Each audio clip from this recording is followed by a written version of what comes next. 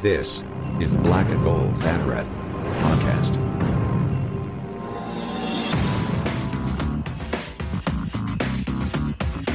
Now, here are your hosts, Jeff Sharon and Eric Lopez.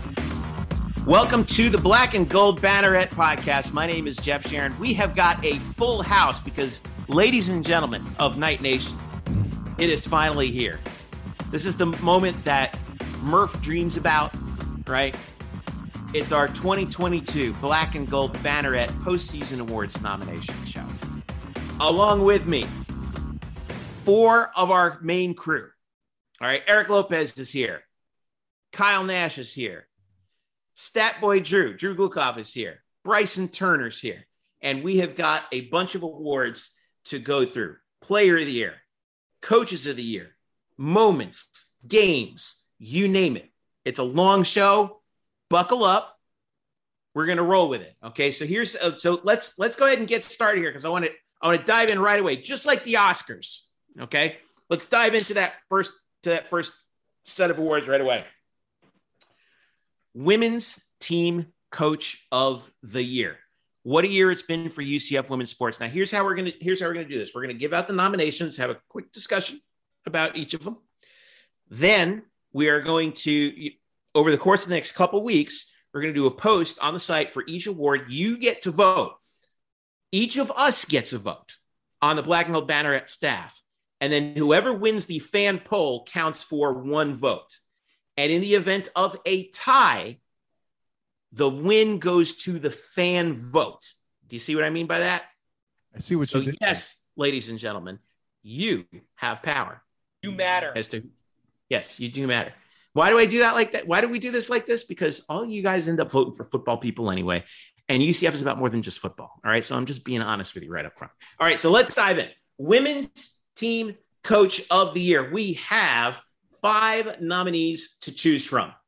Number 1, Coach Abe. Yes, she pieced out to Georgia, but she leaves UCF the most successful women's basketball coach of all time in terms of winning. Took UCF to the NCAA tournament where they just barely missed out on the Sweet 16. Won UCF's first double in conference since the A Sundays. Nominee number 2, Cindy Ball Malone. Softball. Almost 50 wins this year. Got to the NCAA Super Regionals. Hosted a regional for the first time ever. Todd Dagenais, head coach UCF women's volleyball. Another conference championship. Their 4th consecutive one. All right. Also made it to the second round of the NCAAs. Dana Boone, head coach of UCF women's track and field. Double conference championship, indoor and outdoor. National accolades all over the place. And Emily Marin, women's golf, who took her team to the NCAAs yet again, just a model of consistency for UCF sports. We will start with Eric Lopez. Eric, give me your takes on the field. Who would you vote for? This is going to be a theme on this show. The women's sports this year was through the roof, probably historic. Yep. I mean, there are 2 coaches that made the NCAA tournament this year, and Emily Marin and Brian Kanyenko. They didn't even make it. That's how deep this women's, all the women's sports categories are going to be this year.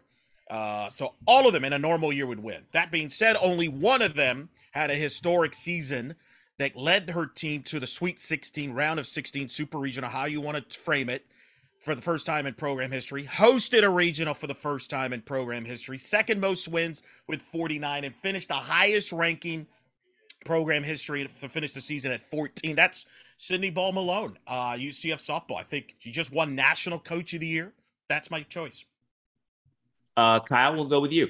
Your quick take. Well, absolutely predictable from my guy, Elo. No shocks there. And listen, I make that joke and I take that shot in the interest of the fake angst that I always do to bring the good radio here. What me and Kyle do. That's right. On the Black and Gold Banneret and all that. But listen, I agree 100% that the women's softball team program, whatever you want to call it, had a fantastic and historic year. That's undeniable. And frankly, the tragedy is that these 2 coaches have to face each other in the same year as such. However, what I think is different about the women's team and all they did, getting higher in the NCAA tournament than any other team before it, than any other thing that's gone on, so many first, conference title, conference tournament, and getting to a place where they won the first NCAA tournament game in the history. But at the end of the day, the juggernaut that is Connecticut should have been beat if it weren't for foul shots. And Gino Auriemma said himself that he himself was forever changed at the end of the day. I don't know that the same happens if UCF softball team runs into an Oklahoma, let's say. I mean, we did. How'd that go? We lost in the Sweet 16. So at the end of the day, because Jeff subtly, not so subtly, kind of being a beep about it, telling me to wrap up, I don't see how you don't pick Abe here. Granted, she left, and I'm sure fans will feel bad about that. Oh. But even when you consider the facilities that one has versus the other, you got to admit the women's basketball facilities here could probably use even more improvement than the softball group does. They weren't respected the way the women's softball team was, and they're doing more with less. Granted, the players were all fantastic in both sports. At the end of the day, Abe had a tougher road. I'm sorry. Real quick, Drew. Now that these two very biased people are out of the way, since they each cover those respective sports, let's give someone who doesn't cover either. I'm going to be quick. I'm going with softball on this one. When you look at the number 16 national seed, that basically equates to the number 4 seed in the NCAA tournament, which is way higher than what the UCF women's basketball achieved. Now, that's not to take away from what they did, because they both did firsts. Winning the first regional ever at UCF, winning the first NCAA tournament game ever at UCF. Those are big things. However, when you look at the whole build of work, the regular season, the postseason tournament into the NCAA tournament, I gotta go with softball on this one. And Kyle, I gotta disagree with about facilities. Have you been to the softball field? Do you know where Eric Lopez has to be sometimes to work these games? There's facility problems at softball that need to be worked out. I'm not saying it's great. At least in basketball, they have the ability to play, in the same arena as the men's team. So I got to go. I've got to go with softball on this one. Bryson? Well, first of all, I need to give my just dues to Dana Boone, because she managed to get the 2 conference championships for track when they've only had 1 indoor title since 2013, which was the last time they had the double. She also got coaching staff of the year in both conference meets. Under normal circumstances, gentlemen, she would be a coach of the year, but this is not a normal year. Women's sports, in the 50th anniversary of Title IX, has absolutely gone off this year. And so as much as I loved what Coach Abe did this year, there's only one coach in this category that actually got a National Coach of the Year award, the first time for a UCF coach that isn't football, and that is Cindy Ball Malone. So I think that I have to go with the national consensus here. And while I have to give my just dues to Dana Boone, Dot Tajne, and Emily Marin for great years, oh yeah, I have to go with Ball Malone on this. I agree with. Go ahead, Drew. I was saying, isn't it crazy that Todd Dagenet, who won the conference 4 years in a row, isn't even in the top 2 at this point? Right. I know. I'm going to, and I'll speak to his accolades as well. That program just keeps on chugging yet again, a 4th consecutive conference championship, and coming up, going to 5 sets, nearly making the Sweet 16 themselves. A couple things go differently in that 5th set against UCLA and Pauley Pavilion. And I think it's a much closer bit between him and Cindy Ball Malone. I think personally, for my money, Cindy gets the vote because of what she did. I think that it really is between her and Coach Abe at this point. And given how events sort of worked out, I think Cindy will probably get the nod. But again, you will get to choose, ladies and gentlemen. Men's team coach of the year. We have 3 nominees on this one. Bryce Waller, men's golf, another solid year for UCF men's golf. Greg Lovelady, baseball, once again, shepherded his team through a very difficult season, I thought, in the toward the very end. As he worked his pitching staff to get his team in a position to where they had a shot on semifinal Saturday in the American. Gus Malzahn, head coach of UCF football, who and I'll start the takes on this one. Gus, I thought I think would get my vote here, because of the fact that not just in his first year at UCF, all he's done, not just off the field, but certainly not just on the field, but off the field in terms of stepping up UCF's recruiting, but also the fact that after that Louisville game, that disastrous end of a game where you didn't just lose the game, you lost basically half of your all conference level performing players, including your all-star quarterback and Dylan Gabriel, and still managed to MacGyver this team to a 9-win season and a victory over the Florida Gators in a bowl game, first ever victory over Florida in school history. I think he gets the nod here to this one. And I want to belatedly throw in also Scott Calabrese for men's soccer, who managed to shepherd his team to within one late goal of an American Athletic Conference championship. Bryson, I want to start with you. I mean, if we're going to be honest here, this is going to be a toss-up between Gus Malzahn and Greg Lovely. Now, I know the fans are going to vote Gus, and I completely understand why, especially considering that he himself was injured this year, and he still kept going. Yeah, I forgot about that part. I know. It's been a year, hasn't it? But the thing is that the story of Lovelady and Malzahn's teams are both very similar, where they've had to fight injuries that are honestly much more than average that a team would have to still go on to have a very respectable season. So for me, I covered him, so I will admit a little biased here. But again, like I said, Malzahn and Lovely are basically the same, have had the same season. So I think it's a toss-up either way. But I'm going to go to bat for Coach Lovelady because I think that that there is much more of a bounce back that that baseball had to do. They had to deal with injuries to not only their ace pitcher, but their second pitcher in Hunter Patterson, Nick Romano, and much more. So I just think that the big bounce back for Lovelady is why he deserves it. Kyle? Go to bat for Lovelady. I see what you did there, Bryson. You're too young for dad jokes, but that was a good one. At the end of the day, you make a great point that they essentially had very similar years. At the end of the day, I got to take Malzahn and call me biased all you want for, all my football paraphernalia back here. But at the end of the day, they were able to put themselves in a position to elevate the program despite all of that to another level nationally. At the end of the day, being able to be the first in the state of Florida to get to a bowl game and also do what they did in the Gasparilla Bowl. I got Gus. Drew? I also have Gus, and I'll preface, I do have a bias there because I do cover football.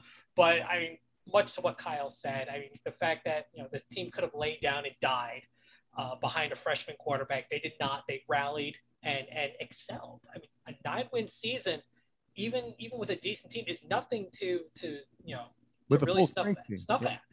You're just on the fringe of double digits. That's a good season.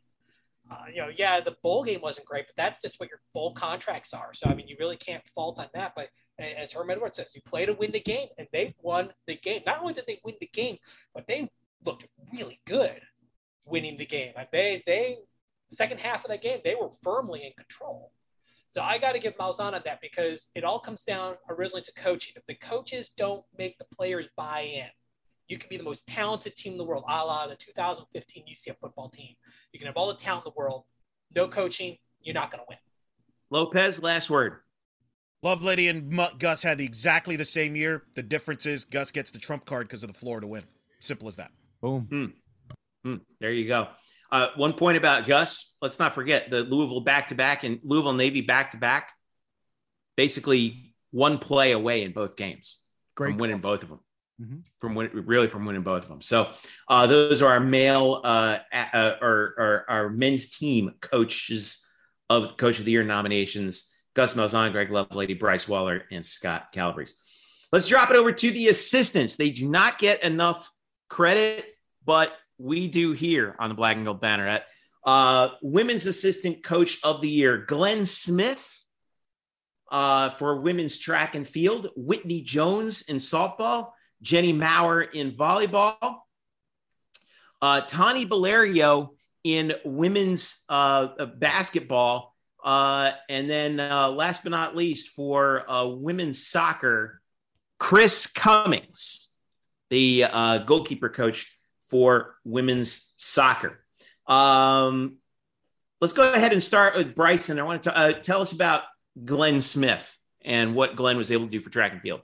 All right, so Glenn Smith was brought on to be the field coach, handling the jumps and throws and heptathletes. Dana Boone told me in our interview after she got back from Eugene that he was the primarily responsible for bringing Brittany Floyd to UCF from UAB, where she proceeded to break the program heptathlon record that has stood for 19 years. We'll talk a little more about that later. He also brought Ashera Collins back to Oregon, where she improved on her previous mark and was almost a second-team All-American. And then he also coached Adrian Adams, who broke the program discus throw record that has stood since 2010. So he brought more athletes with him to nationals, and all of them either improved or got school records. That's why I'm talking about Glenn there. Eric Lopez, tell us about Whitney Jones and the contribution Whitney made to softball. She helped get Jada Cody to be an All-American, have the offensive balance with speed and power and efficiency, top to bottom, 1 to 9. I think that was a big piece of her for as far as the UCF offense, and really helped them to win the conference and get to the Osta Regional is a big part, with Cody as the All-American. This is the second All-American in the history of the program, the first since as a hitter. So I think that's the big contributions that Whitney, and allowed Cindy Ball Malone to handle the pitching by herself. Remember, last year Cindy would run the offense and some pitching. Now she's focused all on pitching because she hands it over to Whitney.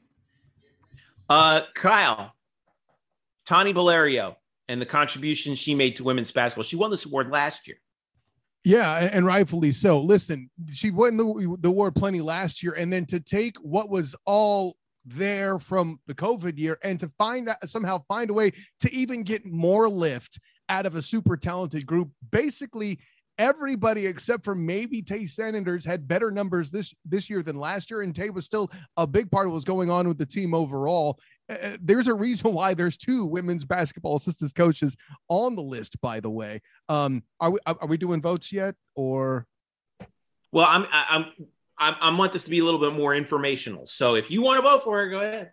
Now, at the end of the day, I'd still vote for Whitney Jones because of the youth, and as you say earlier, Eric, the way she was able to free up Ball Malone to do what it is she did. I'm also above bias, just kidding.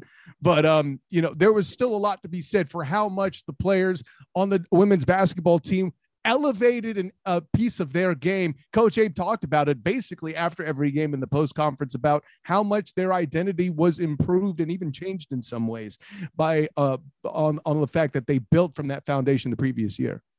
Real quick, as we get to the other 2, I wanted to talk about Chris Cummings for women's soccer, the goalkeeper coach, recruiting coordinator, Coach Caroline Delisle to a fantastic year, AAC goalkeeper of the year, her first selection to the All-Conference American first team, 7 shutouts and 78 saves, a career high for Caroline under the tutelage of Chris. And then for Jenny Maurer for volleyball, basically the offensive coordinator for UCF volleyball and the recruiting coordinator for UCF volleyball. The job she did in recruiting this past year, I think has just been second to none. Because this team has had to fill some holes. And listen, there are teams that rebuild and there are teams that reload.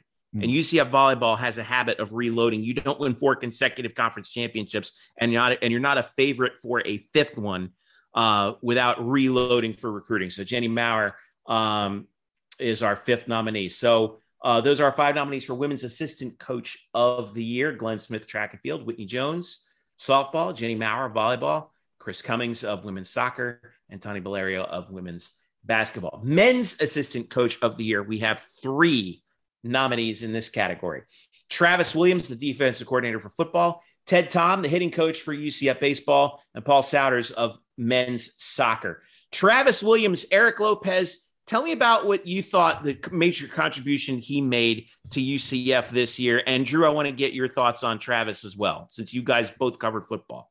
I mean, Drew, I think you would agree. Travis Williams took a defense that was atrocious prior to his arrival, with, quite frankly, not great talent of a roster, and turned them into really the strength of the team by the end of the year. Won them some big games, got them bowl eligible.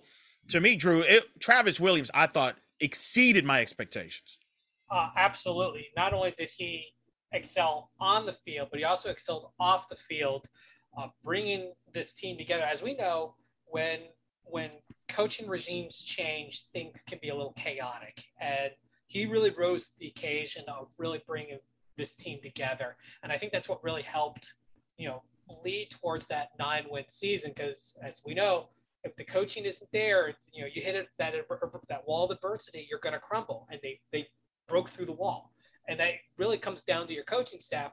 T. Will, defensive coordinator, obviously second man in the room at that point, did an excellent job. They were just outside the top 50 in defensive stats, which if you look at last year is a huge, huge upgrade.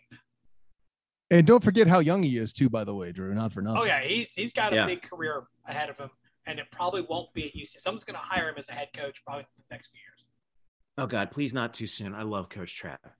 Ted Tom, hitting coach for Ted Cobb, head coach for UCF, assistant coach for UCF baseball, in charge of hitting Bryson Turner. Unsung hero, I thought, for that team, especially in the second half of the year, right?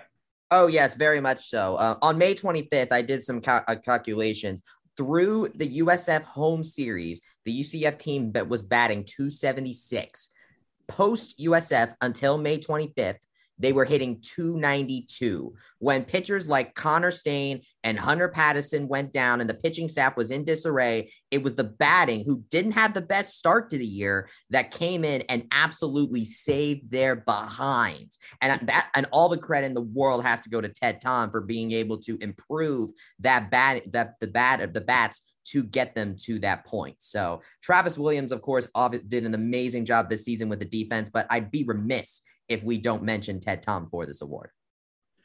Paul Souders for UCF men's soccer. And Eric, I want your input on this one as well. This was a bit more of a struggle year for men's soccer because of some transition with the loss of Cal Jennings, but they were able to figure out that offense, I think, midway through the year. And he was a key part of getting guys like Luca Dorado to really develop and fill that hole that Cal Jennings left. Correct. He led the goals there. Gino Vivi, and remember, UCF had question marks through about the goalkeeping because Yannick Ertl had graduated, so the offense had to pick up more of the slack. And Paul Souders was able to bring Nick Taylor in, a transfer out of SMU, which is a big part to that offense. So, what's funny? A few years from now, when we look back at these nominees, I think you're going to see a lot of future head coaches at that point. I mean, there's a lot of future head coaches on this list, on both women and men list. That's why I like that we give props to the assistant coaches, because we are going to see these people have head jobs somewhere else. I don't know. You never know. Some of them may be head coaches at UCF again one day. But yeah, the UCF influence is spreading throughout the coaching world, and that's what we like to see. So there's your men's assistant coaches of the year. Alumni of the year. This is an award that goes to a UCF athlete who has performed above and beyond expectations for the previous year as a professional athlete in their given sport. We have four nominations. Gabe Davis, needs no introduction. Sean Johnson, NYCFC goalkeeper, won the MLS Cup. Matthew Wright, who worked his way into the NFL, fought his way onto an NFL roster with the Jacksonville Jaguars, and Matty Rogers. I'm going to defer to Kyle on this with Gabe Davis, because you cover both college and the NFL. I do. Yeah. And with that in mind, listen, Gabe Davis definitely belongs in consideration for this list. Sure, he was great as an arguable pound for pound rookie of the year performance last year, but the fact that he was such a big part of that Buffalo Bill offense, we all know about Stephon Diggs. He was a great tertiary option, and sometimes based on injury, even a secondary option, one could possibly argue. And then, by the way, how big he was when they were almost, what was it, Drew, 30 seconds away from making it to the conference championship and battling the Chiefs. And unfortunately, Patrick Mahomes went all Patrick Mahomes, but Gabe Davis was a big part of that game and making an impact for what was nearly a Super Bowl team. Drew? I actually think Gabe Davis is overrated in this selection. And the reason why is he had the Brandon Marshall Hawaii Bowl moment. Great receiver, but, was always overshadowed by someone else until he had that one game where he became unstoppable. Now, I think this is going to springboard to an excellent 2022 season. But if you look at his 2021 regular season, he actually went down. He didn't play as much. His yards per reception went down. His yards went down. His targets and receptions were flat. He had one less touchdown. He was battling through some injuries too. You know that. He was. And just check. I mean, you got to look at the whole body of work. You got to look at the whole body of work. But he had his Brandon Marshall Hawaii Bowl moment against Kansas City, where he was an unstoppable force of nature. And we can't immediately we can't eliminate that, but you got to look at the whole body of work. And I don't think Gabe Davis is the best guy, is the best person on this list. Bill, no man in the history of the National Football League has caught 4 touchdowns in a playoff game except for Gabriel Davis. Eric Lopez, I want to talk about Sean Johnson because to me, he's the dark horse in this category. I know everyone's going to talk about Gabe and remember the game in Kansas City, but Sean is going to get my vote because he led NYCFC to the MLS Cup, that franchise's first MLS Cup.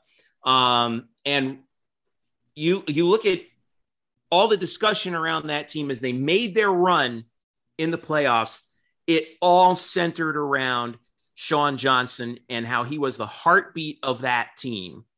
And we saw it in the final against Portland where he came up with the key stops in penalty kicks that gave NYCFC the championship. There's no UCF alum right now in pro sports that's better than Sean Johnson. He's the best goalkeeper, in my opinion, in the MLS. He should be the goalkeeper for the United States team this World Cup coming up, except the U.S. national team is run by idiots, so he probably won't be. They'll make an excuse that he's too old or whatever. But he's tremendous. I think he is phenomenal and is right now should be the guy. I will throw out, though, Matthew Wright to be a kicker. Okay, Kyle, I'm surprised you didn't, or Drew, I'm surprised neither one of you brought up Matthew Wright. I was asked to do, Gabe. I can do plenty on. Well, you covered Matthew Wright. We did what we were asked. All right, well, Kyle, you covered Matthew Wright. I mean, to be a kicker in the NFL is not easy because it's a week to week, right? You have one bad week, you could get cut. Matthew Wright's battled to be an NFL kicker. And hey, that's after all the stuff that went down with Josh Lambo and him struggling so early. The Jags had a chance to win a game or be more competitive than them here and there and was failing. And then the pressure came. And the reason why you could argue the few wins they got under the shambles of disaster, that was the Urban Meyer regime. And I'm not including the end of the year because he's already gone by then, guys, was Matt Wright nailing a kick overseas for that first win. And then, of course, some other close moments. Guys, Matt Wright may not even be on the roster anymore in Jax, but he was huge to give fans something there in Jacksonville and making all of that happen. He had a 56-yarder this year and was 21 for 24 and was money from inside of 50, missed only one kick from inside 50 and was perfect from inside 40, 14 of 14 inside of 40. In fact, in his entire career, he's only missed 2 of his 3 misses have been from 50 plus his entire career. Yeah, smaller sample size, but that's Vinatieri numbers. That's can't argue with it. Andrew, you also mentioned Matty Rogers, and I wanted to and let's give Matty Rogers some props here, and I want Bryson to speak on Matty as well. Okay, I guess I'll start first. Matty Rogers, Olympic weightlifter. She's actually my personal pick. One, unlike the others, which are team games, this is all on you. You are by yourself. You have no help, no nothing. This is strictly on you. You live and die based on how you do. And while she finished 6th in the Olympics, she also medaled 3 different events. She was silver in the World Championships. She hit a gold in the Santo Domingo, which was it's technically the 2020, but it was done in 2021. And then in Ecuador, she silvered again. So I mean, that's not easy to do on an international level, and she did it. And I think that stands out. Sean Johnson, very close second for me, because he is one of the gold standards of MLS goalkeeping. But I think Rogers really rose up. Yeah. Bryson, you did a lot of coverage on Matty during the Olympics. Yes, I know. It sucks because the Olympics literally happened right after last year's bannies. So I feel I want to make sure that we give Maddie Rogers her due because hers was a lot further back in time than the other ones that we're talking about.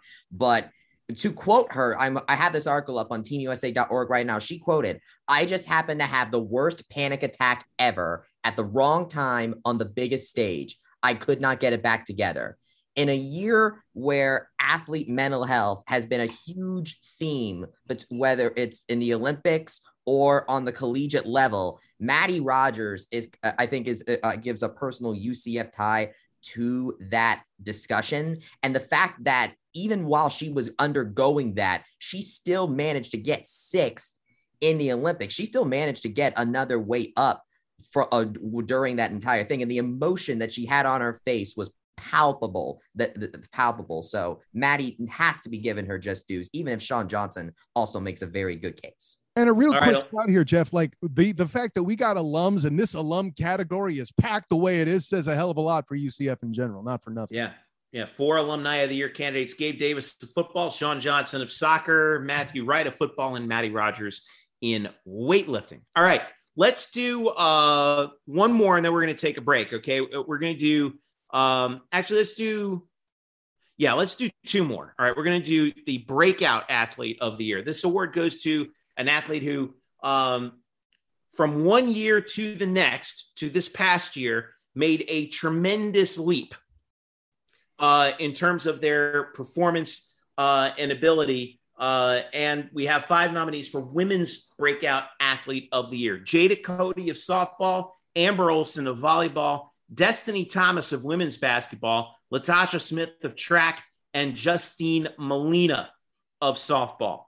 I want to start with Eric Lopez and the 2 softball athletes who were nominated, Jada Cody and Justine Molina. Go ahead, Eric. Start with Molina. She was the defensive player of the year in the American, could go down as the greatest defensive infielder in UCF softball history. Always steady, had the best bat in the month of April, clutch. And then Jada Cody really simply had the greatest offensive season that any UCF softball players had since Stephanie Best played. And that was a few years back, say, 02 to 05 when Best played here. She broke Best's 19-year record of RBI record and became the second All-American at UCF. Pretty historic stuff. These two big parts of the success. And broke that record in fewer games, if I'm not mistaken. Much fewer games, lesser games. They played way more games back in the day. In 05, they had double headers and things. So she broke it by like about 10 games.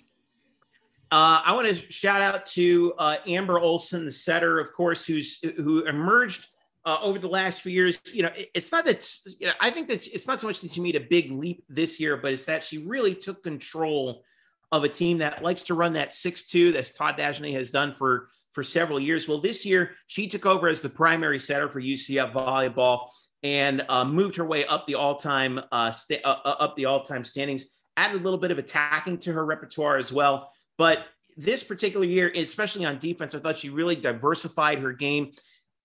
Obviously, it's a harder job than you think when you're setting up players like McKenna Melville all over the place. But remember, she's 4th all-time in career assists, and she's got 1 more year to go as well. She may very well end up being coming pretty close to being the all-time leader at UCF in assists when all is said and done. So Amber Olsen, once again, getting the job done for UCF volleyball in another championship season. Bryson, tell me more about Latasha Smith, track and field.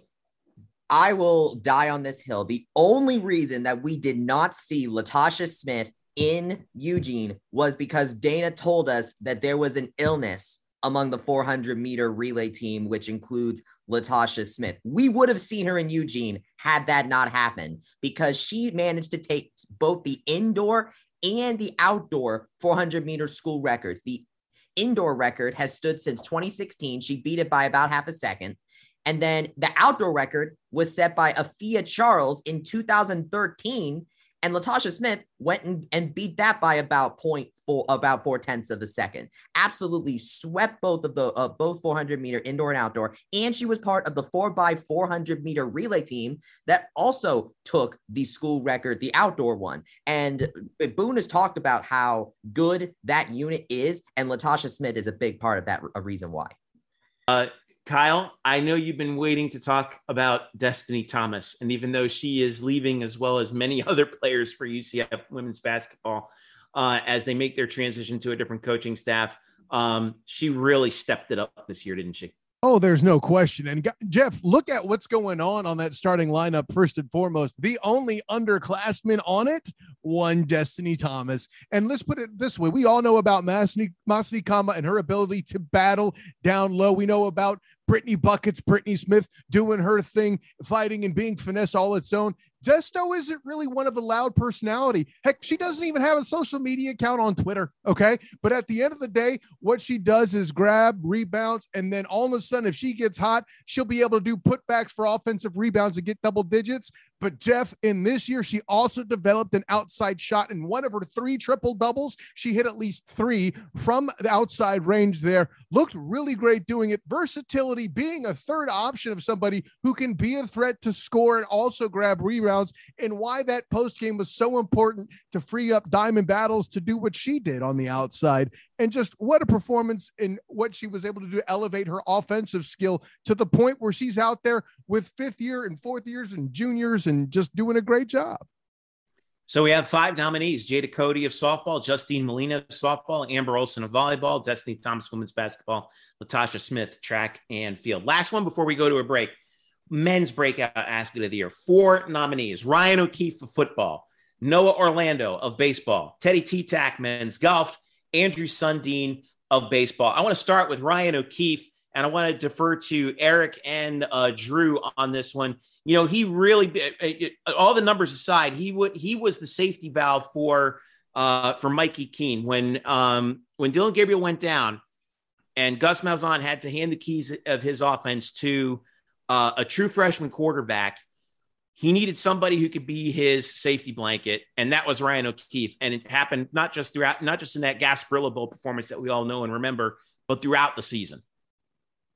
Well, let's go a little bit further back. Spring game of 2021, and if you recall, I was talking about how Ryan O'Keefe was the star of the offense on the wide receiving side.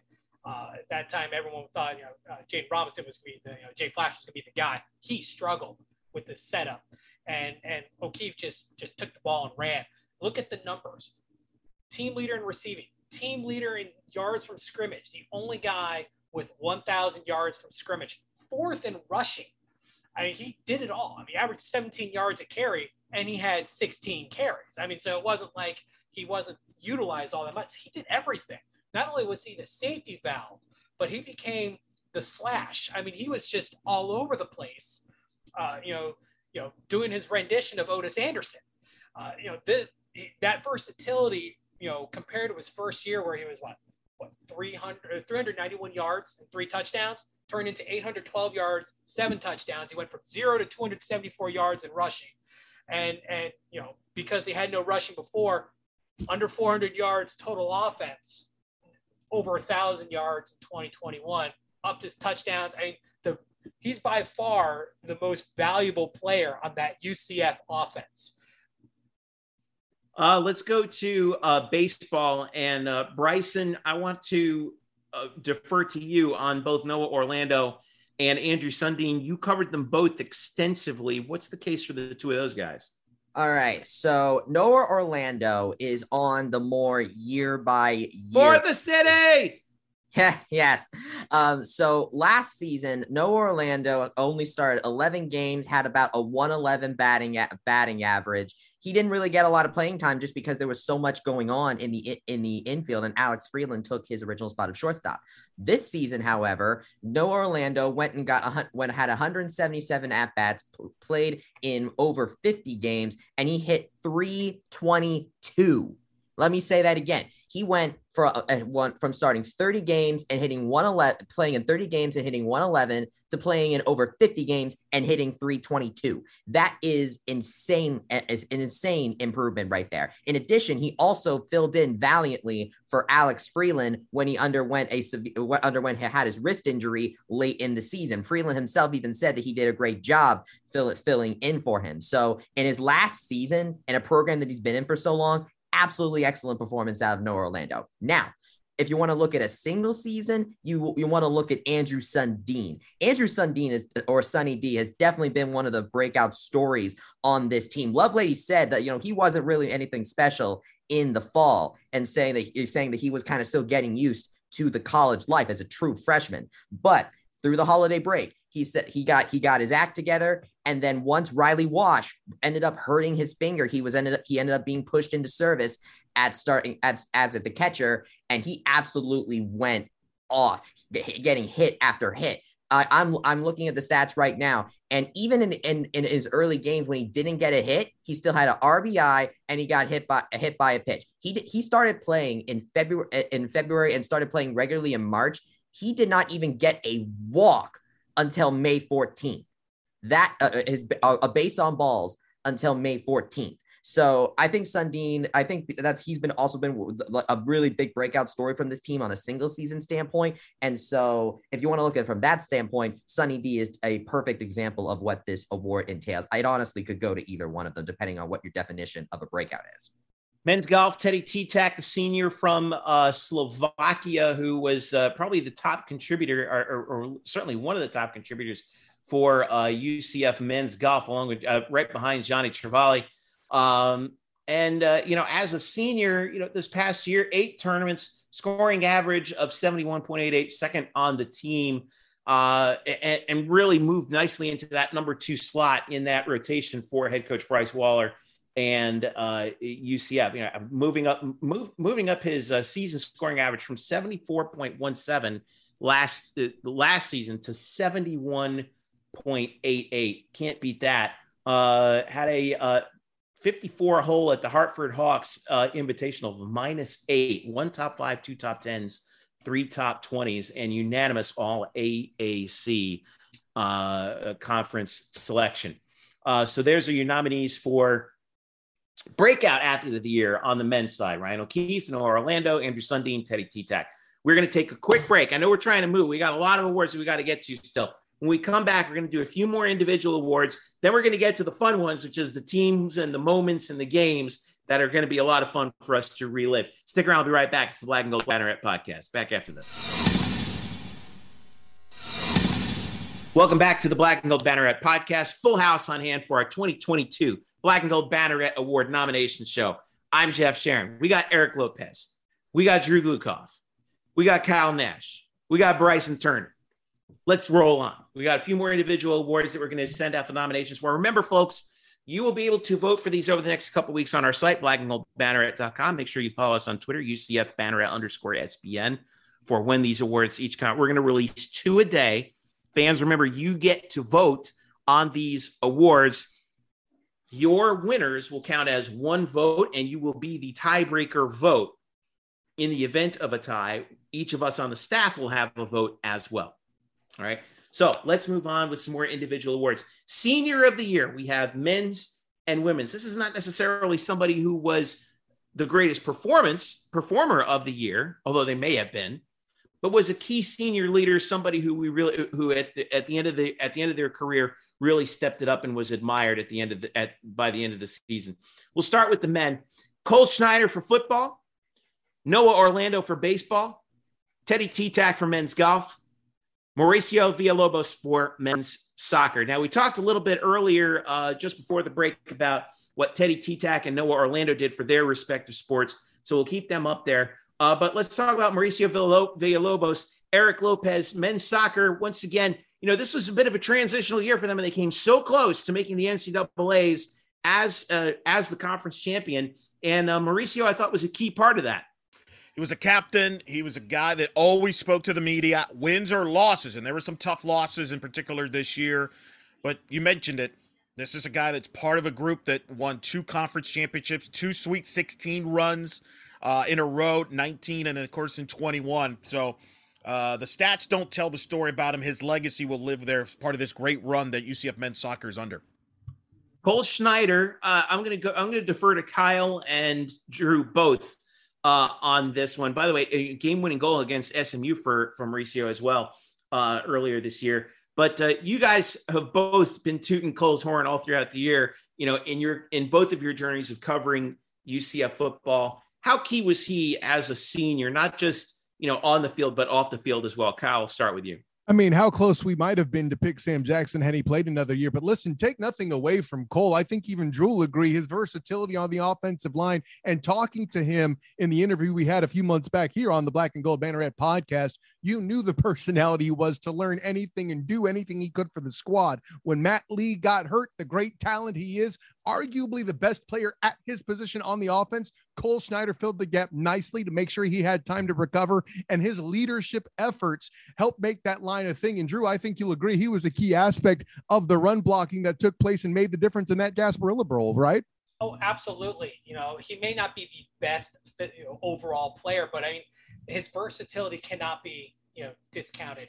Matt Lee, not only did he start one game at center, but he had to spell Matt Lee a few times during the year when Matt was just too beat up to play and they had to pull him out. But I mean, he earned accolades. He was, honorable mention all AAC from the league coaches. He got second team from Pro Football Focus, third team from Phil Steele. He played in the Hula Bowl, at UCF. He was, he had a lot of action, and the fact that he's out there, you can see it. That helps build, because as you know, Kyle, stat numbers with offensive line, you can't really, the only thing you can really, stat them for is how other players excel. Indeed. And we talked about how strong the running game is. You had two players over 700 yards with Richardson and Bowser. That doesn't happen without explosiveness at the line.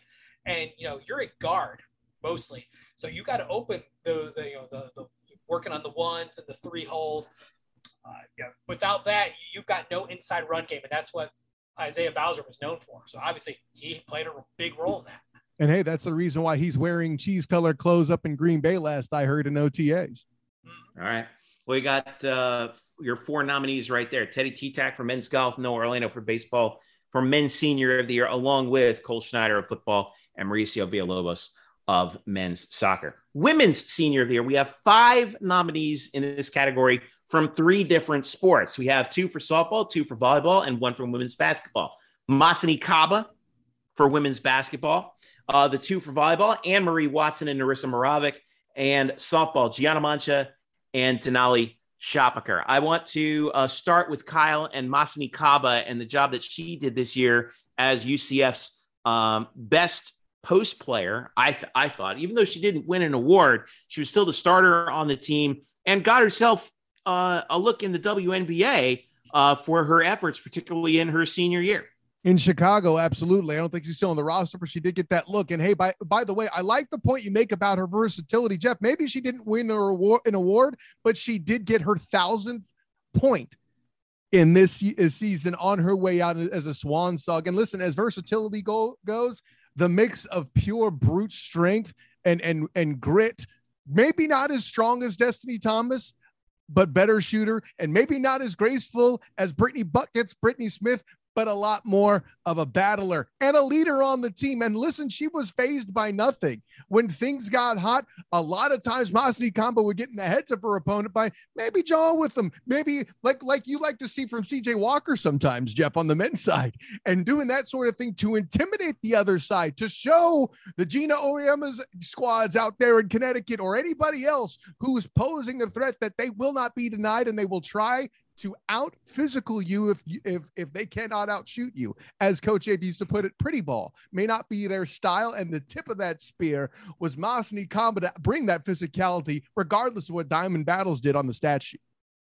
Eric Lopez, we have 2 softball players on this roster, which makes it always hard to choose between the 2 because I always tend to think that they might steal votes from one another. Gianna Mancha in the circle, Denali Shopaker at the plate and in the field. How significant were they to this team that made the Super Regionals? Very significant. Gianna was an all-region player, the ace of this team, continuing the legacy of great UCF pitchers. threw a couple of no-hitters. In fact, she had 3 no-hitters for her career, which only Kime, Turnier, Audis have done as far as having multiple no-hitters. So you're in great company there.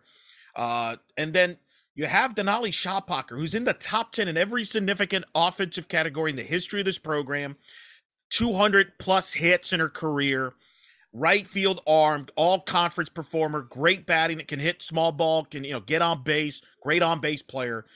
2 big part leaders on this team in helping their success and having success. Gianna has been successful everywhere she's played, and Shoppacher really a great run. And she'll still be at UCF, by the way, working at the UCF Sports Medicine Department.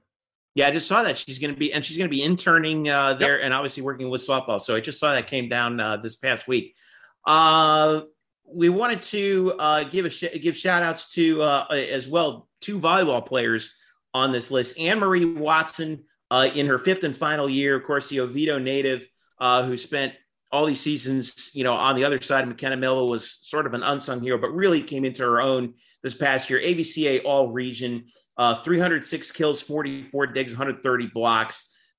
Just a remarkable year. I highly encourage everyone to read Bryson's feature on her. Haggerty High School graduate Bryson Turner talking to Haggerty High School graduate Anne-Marie Watson. And then Narissa Moravec, who finished among the UCF's leaders all time in blocks. And again, you want to talk about unsung hero. Didn't always put up, huge numbers, but she was a human wall up front for UCF.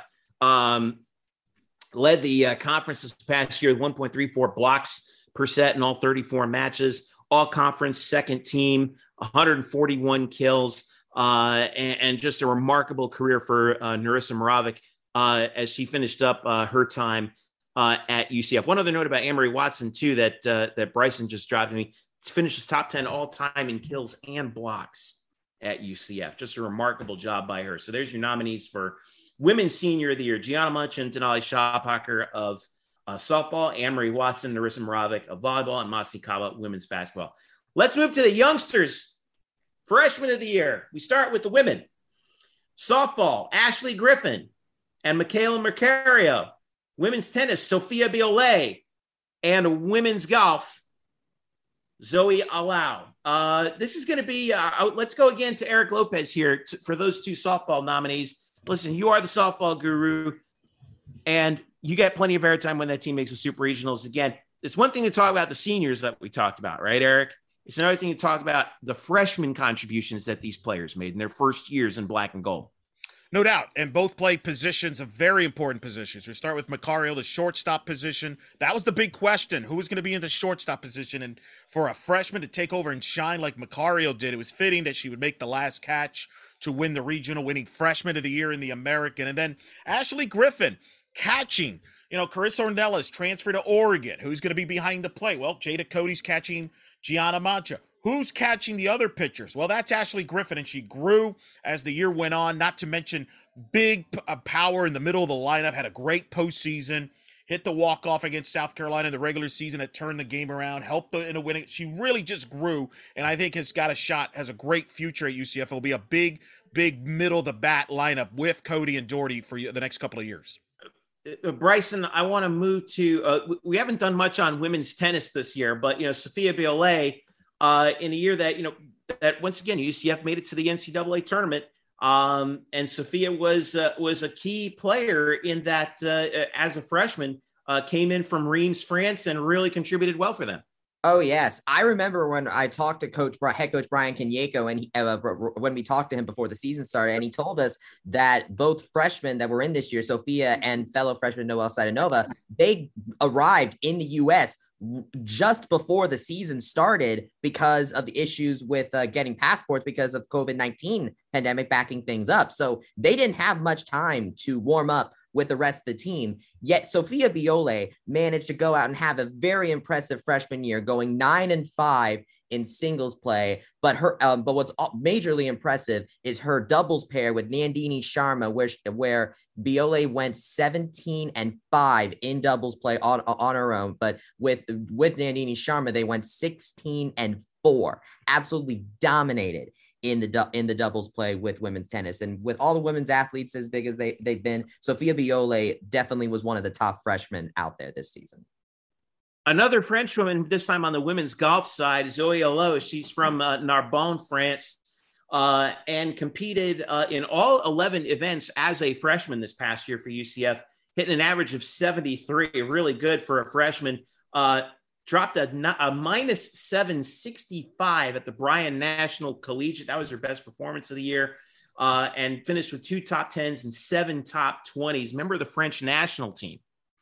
Coming over to play for UCF. She's going to be fantastic as the years go by. So there's your 4 nominees for women's, we'll call it newcomer of the year, actually, because as we have Sophia Biolay, Zoe Allo, Michaela Macario, and Ashley Griffin. Jeff, Relatively new. Yeah, go ahead, Bryson. I just wanted to mention that 65 that you mentioned that Zoe Allo got tied for the lowest 18-hole score in program history. That's pretty good. As a freshman. That was her second event. That was her second event too, wasn't it? The Bryan National. Not bad. Yeah.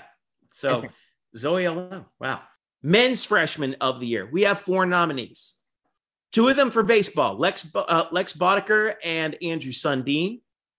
1 for men's basketball, Darius Johnson. And 1 for football, Mikey Keene. We'll start with Drew. All right, let's talk Mikey Keene. Let's talk about Mikey Keene. Let's talk about Mikey Keene. He had to start after Dylan Gabriel got knocked down the very end of Louisville, so he obviously didn't play that. But this guy, true freshman, gets thrown into the fire and has to lead this team because there wasn't much else to work with. Like Joey Gatewood was more of a kind of a runner, and as we saw later, so was Parker Navarro. Mikey Keene thrown into the fire. Let's see what he's done. Never lost at home. Won 6 out of his last 7 games, and even said that the game started slowing down for him, and his play showed.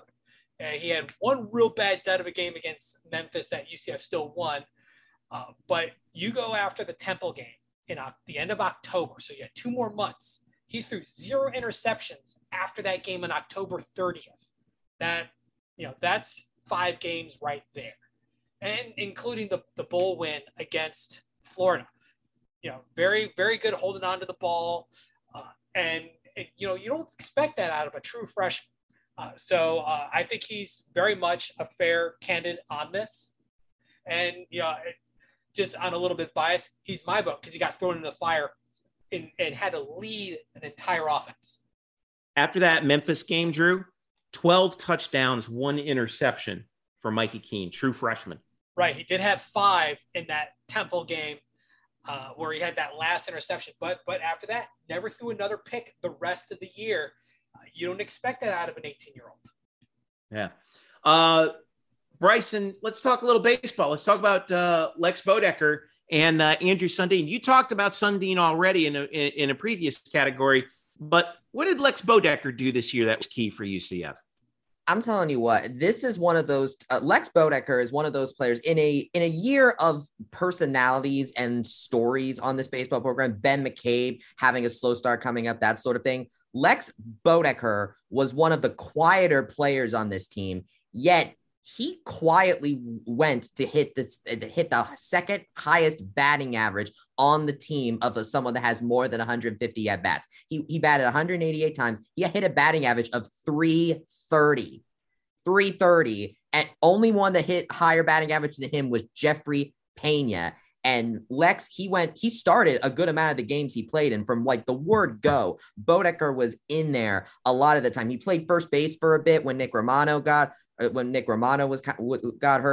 then he really found a home out there in left field, and he was just kind of quietly just raking it. And I mean, it's unfortunate that he's not mentioned a lot more when you have people like Sonny D who broke out the way he did, or Jeffrey Pena being the speedster, or Connor Stain and Hunter Patterson being dominant on the mound. But Lex Boddicker has, when you look at the numbers, has quietly had an amazing first season with this baseball program, and I'm very glad that left field is in very good hands with him. Kyle, Darius Johnson was a highly touted recruit, and boy, he looks to be living up to the hype, doesn't he, for men's basketball? Couldn't put it better that he is, Jeff. And listen, second on the team in assists. Yeah, I know it's because he's a point guard, but when it's a situation when you have Darius Perry in there ahead of you, the statesman as senior doing his thing, to watch Darius Johnson come and make himself in a position to make Perry more of a shooting guard at times, took over the team. And I mentioned his stats of having 3 assists per game and all of that. If you're not impressed by that, fine. How about the fact that there is a particular moment that exemplifies it better than no other? Senior captain center, 7-footer, Chike Mbake rolls out to the top to start a play, and Darius Johnson just waves him off. And I knew you were going to bring that one up. Waves him. Of course, you have to, Jeff. And just the leadership he exhibited as a young man. Listen, you could be hyped and have a bazillion points, but to be a leader that quickly and to command a guy that's at least a full foot taller than you on off the court in a game like that they did eventually win. And by the way, the play in question, he also took it to the rack himself to get 2 points on the layup. That is a great exemplary moment for what Darius Johnson was this year, and what a place to build on for him to be a big deal next year for the basketball program. It was my favorite part of that play. It wasn't so much Darius waving Mbake off. It was Mbake kind of looking at him like, all right. Not wrong, boss. All right. You got it. Go for it, son. So there's your freshman of the year: Mikey Keene, Lex Bodecker, Darius Johnson, Andrew Sundin. I'm going to try and not screw up the order this time. When we talk about transfers of the year, we're going to do women and then men. Women's transfer of the year. This category is going to get a lot more play, I think, as the time goes by with the portal and everything. But we got 4 really strong nominees in each of these awards. First for the women, Kayla Woodall in softball. From volleyball, Claudia Dillon. From track, Brittany Floyd. And from softball, Janisha Rowe. I'm going to defer once again to Eric Lopez on both Janisha Rowe and Kayla Woodall, who were tremendous contributors to UCF this year, Eric, in the portal. Yeah, Janisha Rowe coming over from Florida Gulf Coast, starting at center field. Kira Clarkowski had been the center fielder for 4 years, graduated. You didn't know what you were going to get at center field, and here she plugged in, hitting the top of the lineup most of the year. Great glove at center field. I mean, it was just nothing you could hit in center field would drop. But then when you look at Kayla Woodall, and I've made this comment, Kayla Woodall is to UCF softball what Mike Hughes is to UCF football. No UCF athletes have made the big impact in a one-and-done year as far as a transfer, or somebody transferred from another school, like Mike Hughes did in football in 2017 and Kayla Woodall did in 2022. If Kayla Woodall is not on this UCF softball team, they don't win the conference regular season title or the tournament. None of that happens because she filled her role as the 1-2 punch there with Gianna Mancha. She is the Mike Hughes of softball. Yeah, I mean, we'll talk more about Kayla in a little bit in the next segment when we get to performance of the year. But you mentioned Janisha Rowe as well. I mean, what a year that she had as well. But I think you're totally right about Kayla. Man, what a performance she had. But I want to shout out Claudia Dillon here for UCF volleyball, who was a very quiet transfer, I think, for this program. Came in as a middle blocker, 6'2", out of Evergreen, Colorado. Previously played in the SEC at Mizzou. Came in and was a real stalwart up front defensively for this team that was one of the best blocking teams in the country. All conference first team as middle blocker. 207 kills, third on the team. 2.65 points per set. 98 blocks this year, and was what I thought was really cool. At one point this year, she was named the defensive player of the week one week, and then the offensive player of the week in the conference the next. And also was a surprisingly good server, 33 aces on the team. So she's a lot more, we usually think of middle blockers as kind of one trick ponies, just stand there and jump up. All conference first team. What can you say about Claudia Dillon that hasn't been said at least for this year? I'm glad she's coming back for one more year. And then Bryson, you have made the case for Brittany Floyd, who came in and really contributed mightily for UCF track and field this year. Oh, yes, very much. I mean, Brittany Floyd has come in and I would argue redefined the expectations for multi-athletes here at UCF. She broke the pentathlon school record. In the indoor season, she broke a pentathlon record that has stood since 2009. And she ended up beating it by about 200 points. And then in the outdoor, she beat a heptathlon record that has stood since 2003. And she beat it by about 400 points. And oh yeah, she ended up going to Eugene for it as well. So I mean, and to put it in perspective, like doing a pentathlon or heptathlon, doing these multiple track events in the span of like 1 or 2 days is extremely hard to do on your body and really exhaustive. And Brittany Floyd just completely redefined what those multi-athletes are doing. She was working with Natalia Madison, who is a younger multi-athlete on there, and she was putting up numbers in the heptathlon in around Brittany's neighborhood. She's actually third, has the third highest career high all time in the heptathlon. So I think Floyd has very much impacted multi-athletes in the track and field program for years. All right, Women's Transfer of the Year nominees once again: Kama Woodall of softball, Janisha Rowe of softball, Claudia Dillon of volleyball, Brittany Floyd of track and field. That takes us to the Men's Transfer of the Year. 4 nominees once again: from men's soccer, Nick Taylor; from men's basketball, Mbake Jong; from baseball, Connor Stain; and from football, Brandon Johnson. Kyle, I want to start with you and Brandon Johnson of football, who comes from a family that's known for catching things, being the son of former Major League Baseball all-star catcher Charles Johnson. Didn't put up a lot of huge numbers at Tennessee, but man, when he came to UCF, he broke out into a touchdown machine, didn't he? Absolutely that. I mean, listen, at some point they figured out that Ryan O'Keefe was a big deal and maybe we should double him and pay a lot of attention. And boy, did that set the table for opportunities for Brandon Johnson. The way he seemed to find the end zone in big moments did great things for the squad. And overall, by the way, his ability to do things away from the ball, like, hey, the reason why he got the rock is because he could block. I love this physicality for a guy of his size, doing a lot of good things there too. One could say what they will about Big Cat Bryant, who in my opinion underperformed his hype. Brandon Johnson came in and did a fantastic job in the receiver corps. Yeah. Connor Stain for baseball, Bryson Turner. He had dozens of scouts at one point looking at him, didn't he? Oh, yes, very much. I would absolutely be shocked if he didn't get drafted, even with the injuries that have hampered him this season, which, by the way, in my opinion, one of the biggest what ifs on the baseball team this year is what if Connor Stain wasn't hurt? Because with his early performances that he was clocking in, he had 10 strikeouts in that win against number 2 Ole Miss. He also had an 8 strikeout performance in USF. He did not give up more than 2 hits until April 8th. I mean, it's absolutely insane how well he did. It's just unfortunate that his back injury and then a blister on his finger kind of derailed him a little bit. But I mean, with the performances that he did put out, he's definitely a good choice for this award. One other men's transfer we need to talk about, Kyle, Shek Mbake Jong, who came over from UNLV and was the quintessential rim protector for this team and brought some swag on the floor as well.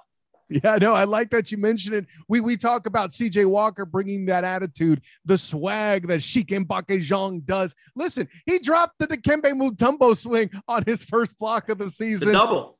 Yeah. Oh, did he do a double? That's right. Yeah.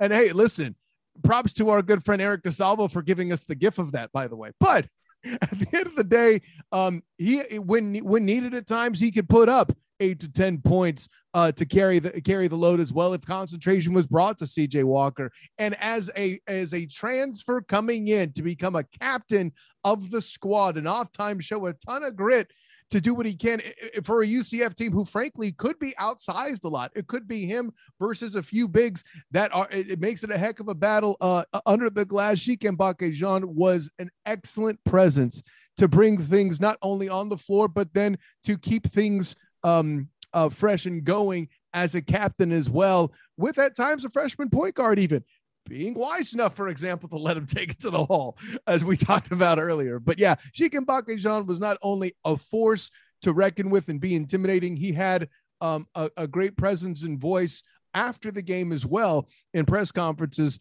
to portray the message that his team was working under as they went through the season.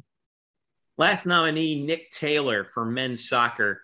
You know, it's not all the time that you see a guy who transfers in from an in-conference competitor, especially one who's pretty good, as SMU has been over the last few years. But Nick came in from SMU and fit in like a glove with this team, setting up the offense. Was all-conference second team. Finished with started in 16 of UCF's 17 matches this year, and set the table like crazy. 9 assists. That's tied for the eighth most in a single season in UCF history, just 3 short of tying the program record. 18th in the nation with 9 assists on the season, like we mentioned, and was 10th in the nation in assists per game at 0.56, and helped UCF got a goal in the semis as well, and was so good, in fact, that Orlando City took a shot on him with the 74th pick of the MLS Super Draft, not just the regular draft, the Super Draft. Boy, we were lucky to have him for the 1 year that we did at UCF. So there's your men's transfers of the year. Brandon Johnson for football, Connor Stain for baseball, Shekin Bakajong for basketball, and Nick Taylor for soccer. Last individual award before we go to a break. We're going to do the comeback athlete of the year. This goes to an athlete who maybe suffered an injury or another circumstance, who missed some significant time or really was in doubt of having a good season this past year and achieved that comeback status. This one's always a little subjective, but we love it because it always makes for great stories. From women's basketball, Diamond Battles. From softball, Kennedy Searcy. From baseball, Alex Freeland. And from football, Trillian Coles. Drew, Trillian Coles didn't exactly put up the wildest numbers in the world, but the mere fact that he was just able to take the field at all after what he's been through with that Achilles injury he suffered is certainly merits a lot of attention here, didn't it? Absolutely. And not only that, but I mean, just, the story itself is what really carries it. He was a walk-on to UCF, played a little bit back in 2019. Achilles tendon injury, those were pretty bad. Those had very long recovery, missed all of the 2020 season. And shortly before the 21 season started, he gets put on scholarship. He gets on the field during the game against Bethune-Cookman, 11 rushes, 78 yards, and gets a touchdown. And then he also had a receiving touchdown. So that kind of that, hey, mom, I did it moment. And while he doesn't have the numbers that a Diamond Battles has, that doesn't make the adversity of having to come back from that kind of injury any less appealing of a story. And just going from walk-on to scholarship to scoring the touchdown, kind of hitting that moment, actually resonates a lot with me personally from my own sports history, where I never got to that part. I missed out on injury and never came back. He got there. And you got to give a lot of respect for guys who go through that kind of recovery from an injury, a bad injury at that. Bryson, Alex Freeland, make the case. Okay, so this comes in the form of a mid-season comeback, but I argue that it deserves this award because of the grit, the visual grit that Alex Freeland displayed here. He ended up going out with a wrist injury on April 15th against East Carolina, and he tried to play through it. Looking back at that footage, you can tell that he wanted to keep playing, and the trainers checked on him, and he still played, but then they ended up determining that he had to come out. He was out for a month, Jeff, and then he came back in the last week. Jeff told, Greg Lovely told me, I remember that he was kind of 50-50 shot for the last series, and they wanted him to come back for the tournament.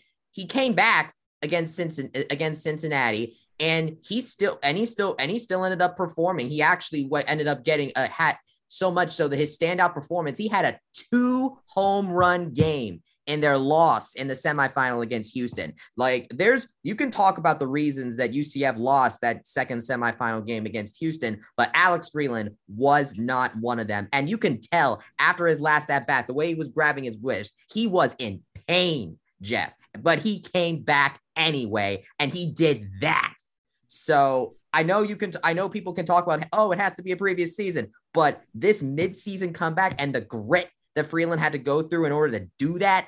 I'm sorry. I think he deserves it for this. Eric Lopez, tell us about Kennedy Searcy. What did she come back from, and why do you think she would deserve this award?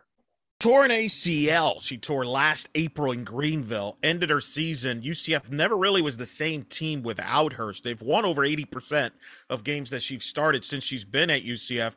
Didn't get cleared to play until the week of opening week of the season against Georgia. It was a couple days beforehand that she got cleared, and even then was only cleared to DP, couldn't play the field right away.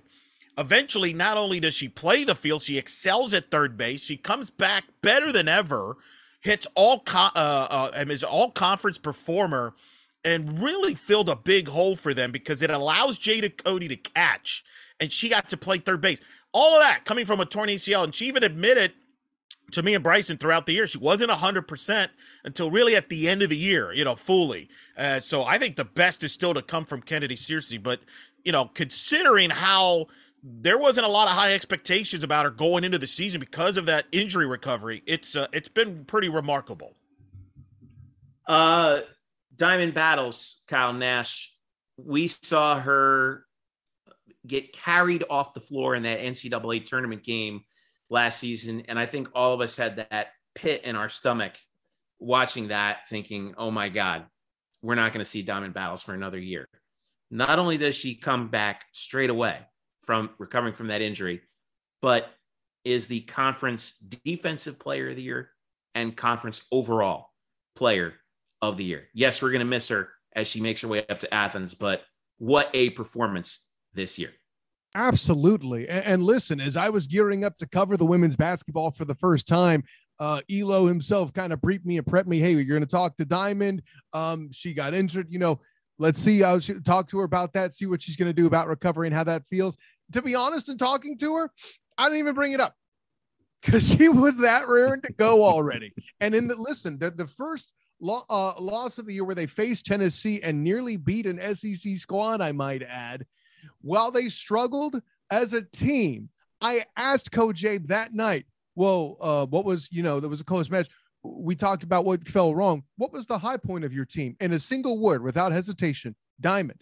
Diamond was there with her. She was the one that was consistent. And game in and game out, she was a force defensively. She was a force offensively. She could take it to the hole. She could shoot it from three. She could pass the dang ball. And every scouting report, Diamond Battles with name on the list. And Jeff, here's the thing about it. What resonates most with her is the fact that she's an influencer as a leader for her team, of course. But when other UCF athletes, regardless of gender, talk about who they emulate as a performer overall, they mention none other than Diamond Battles. And dang it, while the opportunity was missing here in Orlando, I hope she gets an NIL with a jeweler somewhere because that's a missed opportunity. Dang it. Such a missed opportunity. I'm not going to lie to you. Well, she did get some jewelry this past year. Diamond Battles, Kennedy Searcy, Alex Freeland, Trillian Coles, Comeback Athletes of the Year.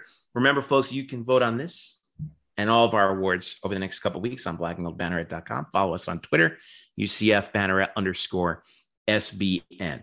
All right, take a break. When we come back, we got a lot to still get to, and this is going to be the fun part of the show.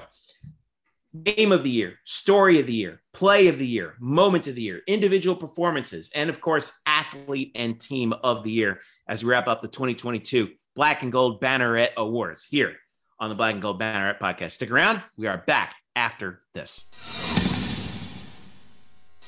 We are back here for the 2022 Black and Gold Banneret Awards nomination show. I'm Jeff Sharon. We have the full crew here: Eric Lopez, Bryson Turner, Andrew Glukov, and Kyle Nash. And we are moving to what I think is like the momentum's really going to pick up now as we move to the more of the team and moment and things that happened awards. And we're going to start with the game of the year. We've split this off into men's and women's this year.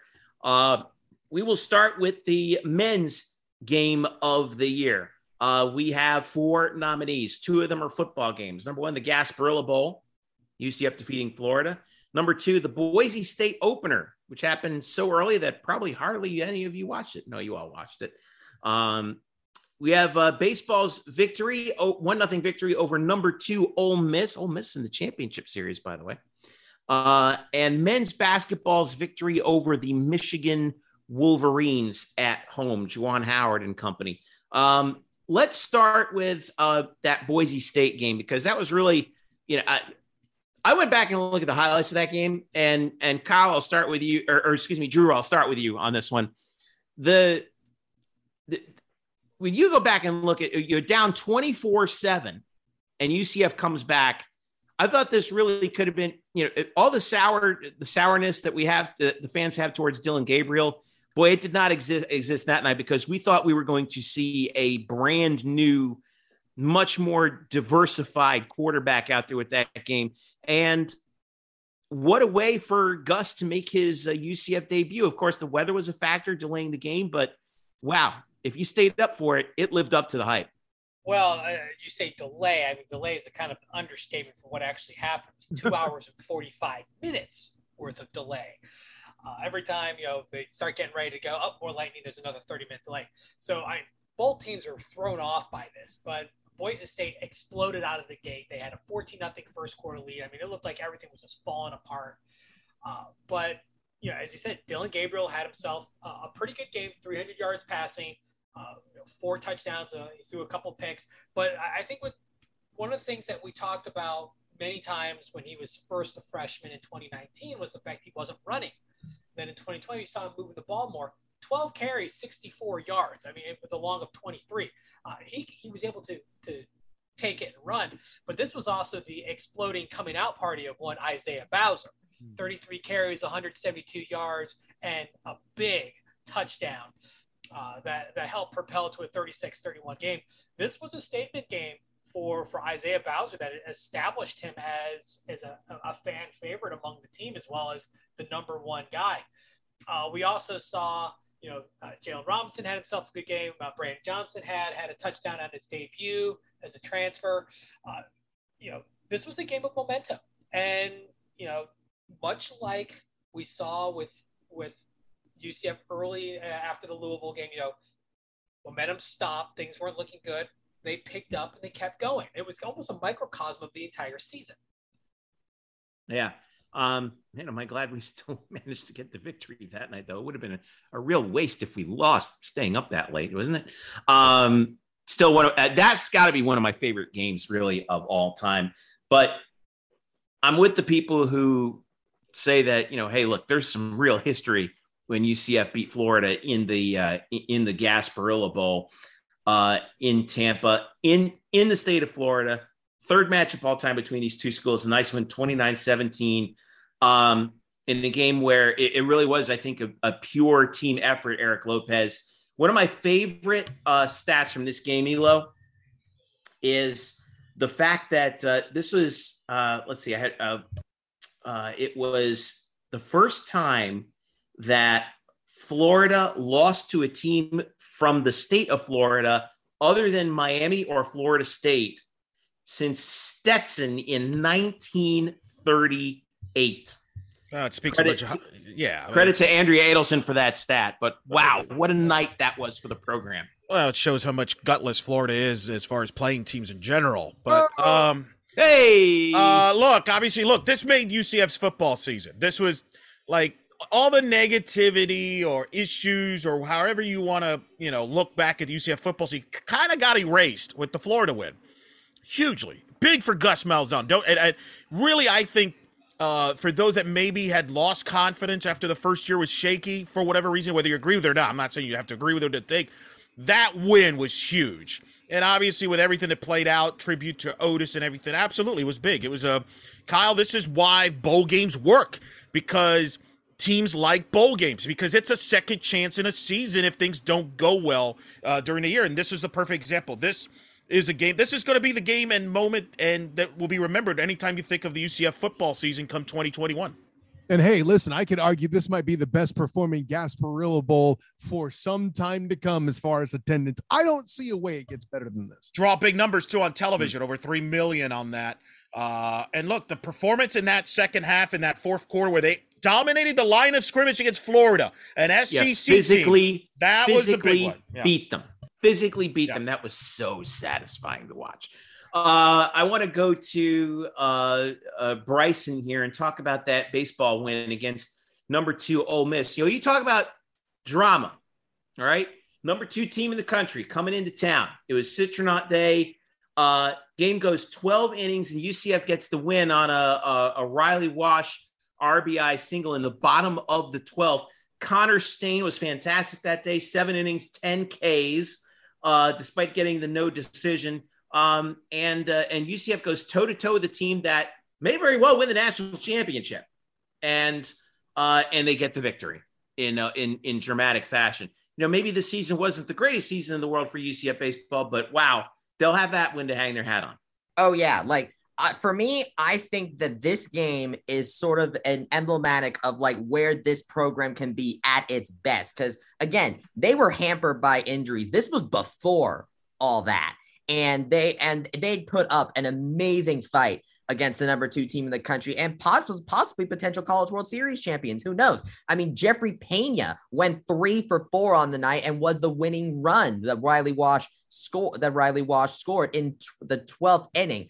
And major props for Connor Stain getting 10 strikeouts, only allowing 2 hits in 7 innings. And then Chasen Tala, transfer. He gets 6 strikeouts in only allows one hit, 3 walks. I mean, and he lasted for 5 innings. That is a lot longer than usually you want to rely on a relief pitcher for. So absolutely well done performance by this team in that game. And I think really shows what this program is capable of at its best. Kyle, the highlight of the men's basketball season, I think, was that victory over Juwan Howard in Michigan. All the hype coming into that game. UCF was 5-2, 6-2, 7-2, 8-2. They were 8-2. They go to 9-2 in that game, December 30th. Big time crowd and a second half really to remember, because UCF was down 4, almost 9,400 people in the arena that night. It was jam packed to see Juwan Howard and the Michigan Wolverines, and UCF outscores Michigan 54-36 in the second half, thanks in large part to Darren Green and Brandon Mahan, who combined for 53 points together.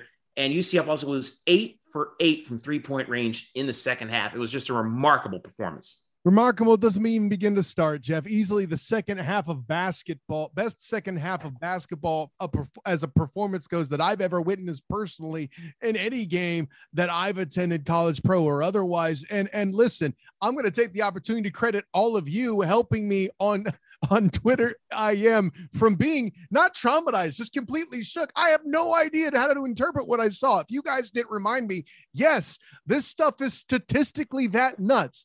Yes, the atmosphere was that electric. You aren't being biased. It was really like that kind of game. If you accused me of bias here, I would have to recuse myself were I a judge. Just a completely electric moment all the way around. 4 games of the year for nominations, 2 football games, the Gasparilla Bowl against Florida, the Boise State opener, the Michigan win again for men's basketball at home, and the 1-0 win in 12 innings over number 2 Ole Miss for baseball. Those are your 4 nominees for men's game of the year. Women's game of the year, we got 5 nominations in this category: 2 women's basketball, 2 softball, and a track and field. For track, the outdoor AAC championship, which UCF won. For softball, the walk-off win over Georgia on opening night, and later on in the season, the win over Michigan in the NCAA regionals, the 11-inning dramatic win on ESPN2 for UCF softball. And then the 2 women's basketball games, the American Athletic Championship title game against USF, and then the NCAA first-round game against the Florida Gators. Bryson, I'm going to start with you at the NCAA track and field meet, where UCF clinched the double, winning both the indoor and the outdoor, and a great performance for the Knights in the conference meet.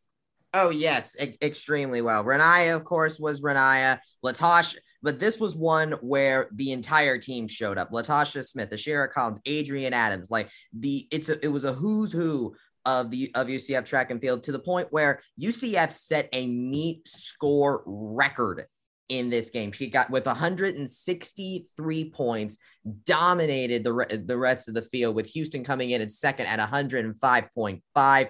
I mean, there is a reason that Dana Boone got that outdoor coaching staff of the year award. It was an absolute domination on the track for UCF. Like, I remember when they, on the last day, when the track finals were coming in, and UCF just immediately shot up the leaderboard as soon as those track finals were coming in, and the Knights were getting points every which way you look. So absolutely dominating performance, and it really deserves its spot in the nominations for this award. Eric Lopez, let's talk about those two softball games because they're almost bookends to one another. With UCF opening the season in dramatic fashion with a victory over Georgia on that famous home run by Shannon Doherty in the 8th inning, that kind of set the tone for UCF. And then later on in the season, and my personal favorite, the 11-inning win over Michigan, the drama of college softball on full display. In that game, 3-2 in 11 innings on ESPN2, nonetheless, right? Something UCF softball hasn't done yet. Sure. Kemba Woodall going the distance against the number 24 team in the country, and UCF coming back from down 2-0 late in that game to force it to extras and win it. I mean, take your pick. Well, let's start with the Georgia game. That was set the tone for the season. It was a game that it turned out to be the most watched event, however you want to, programming on ESPN Plus. We were told after the fact, blew up Twitter. Everybody was watching, trending. Wild back and forth game, first game of the season, that it was capped off by Shannon Doherty's walk-off homer in the 8th inning, which is one of the most popular clips that's been played, and helped me get nominated for a broadcast call for a national award. So there you go. Thank you, Shannon Doherty. Appreciate you.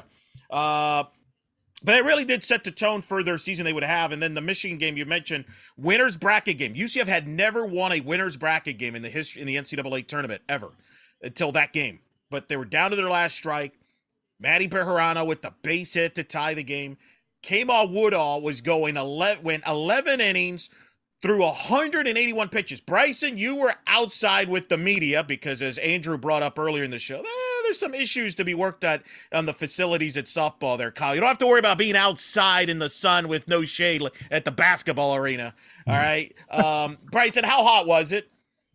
It was hot enough that I got a sunburn on my face, and it was enough for me to get a low-grade fever afterwards because of how badly my forehead was sunburned. Thank you. There you go. Confirmation. And she stayed and pitched all 11 innings. The social people are saying, like, isn't she going to pull her out? Going to take her out? Nope, she didn't. And then Maddie Bejarano with the base hit down the line to win it 3-2. It's the biggest win ever in the program at home. Biggest win. That crowd was incredible. It set them up nicely because you remember that regional rain came afterwards. Michigan had to play a game before the regional final the next day because of weather issues. If UCF doesn't win that game, they probably, I don't know if they win that regional, but an unbelievable day that I will never forget with incredible conditions, as Bryson just brought up. It's the stuff that legends are made of. It's the moment that we'd all been waiting to see, I think, in the Plex for years. And boy, did it drew more television viewers, by the way, than UCF Michigan basketball did. Interesting. I want to go to Kyle for the two women's basketball games, which were really back-to-back games. The AAC title game against South Florida. This was a matchup of the heavyweights in the American. They were on a collision course all year. This game was as tight as it could be all throughout, and UCF finally pulled it out in the fourth quarter, held USF to 6 points en route to an 8-point victory. Let's not forget that UCF was down 2 at the start of the fourth quarter when they finally, were able to pull it out. Diamond Battles with 17 points, 9 points and 9 rebounds for Masni Kaba in this game. And it was just such a clash. And then finally, even though it wasn't as dramatic a game as that previous game, first round of the NCAAs in stores, UCF playing Florida again in the postseason, and the Knights get their first ever NCAA tournament victory. I don't think the significance of this can be understated. Sure, it wasn't really an upset in the truest sense of the word, but the fact that UCF dominated Florida in this game, and set up the game against UConn, which, you know, we all know how that went. But, you know, I just think that game's significance of winning an NCAA tournament game for the first time in school history after so many tries can't be understated. But I think I know what way you're going to go here. Yeah, absolutely. Listen, and as for the Florida game, part of the reason why that game is now so unmemorable is the fact that Brittany Buckets went precisely nuts in the game in question. But hey, listen, at the end of the day, I don't care about the wambulance that Elo and Bryson are calling. Oh, I'm getting sunburned. That's wonderful. The fire and passion that you saw in the USF and USF battle, the third of the year, I might add, in a rivalry that, well, while some on this panel may lament it and some may not, of it going away in football, at the end of the day, the horns down concept for UCF fans is absolutely huge. And say what you will, the previous year, USF won the day on the strength of shooting it from the cheap seats, trying to take them down, well, actually successfully taking UCF down from beyond the arc. Pretty ball, as Coach Abe used to call it, but not so in this game. USF had a huge contribution down low from Bethy Manunga. You saw battle in the paint. You saw plenty of fire being launched from beyond the arc and a lot of outside shooting. It was a very versatile offense because we saw some tempers flaring in that game too. There's a little bit more fire too. I remember putting a tweet in the game of Masni Kappa staring down. I forget which player it was from USF, but it was one of those, who you looking at kind of exchanges. Definitely something worth mention. Right you are there, Jeff. I mean, listen, bring the sunscreen and I'm indoors, okay? At the end of the day, being able to take down USF 3 times, being able to get past Coach Jose, and doing all of that to finally get to that mountaintop, set the history to that point, get the highest seed in program history.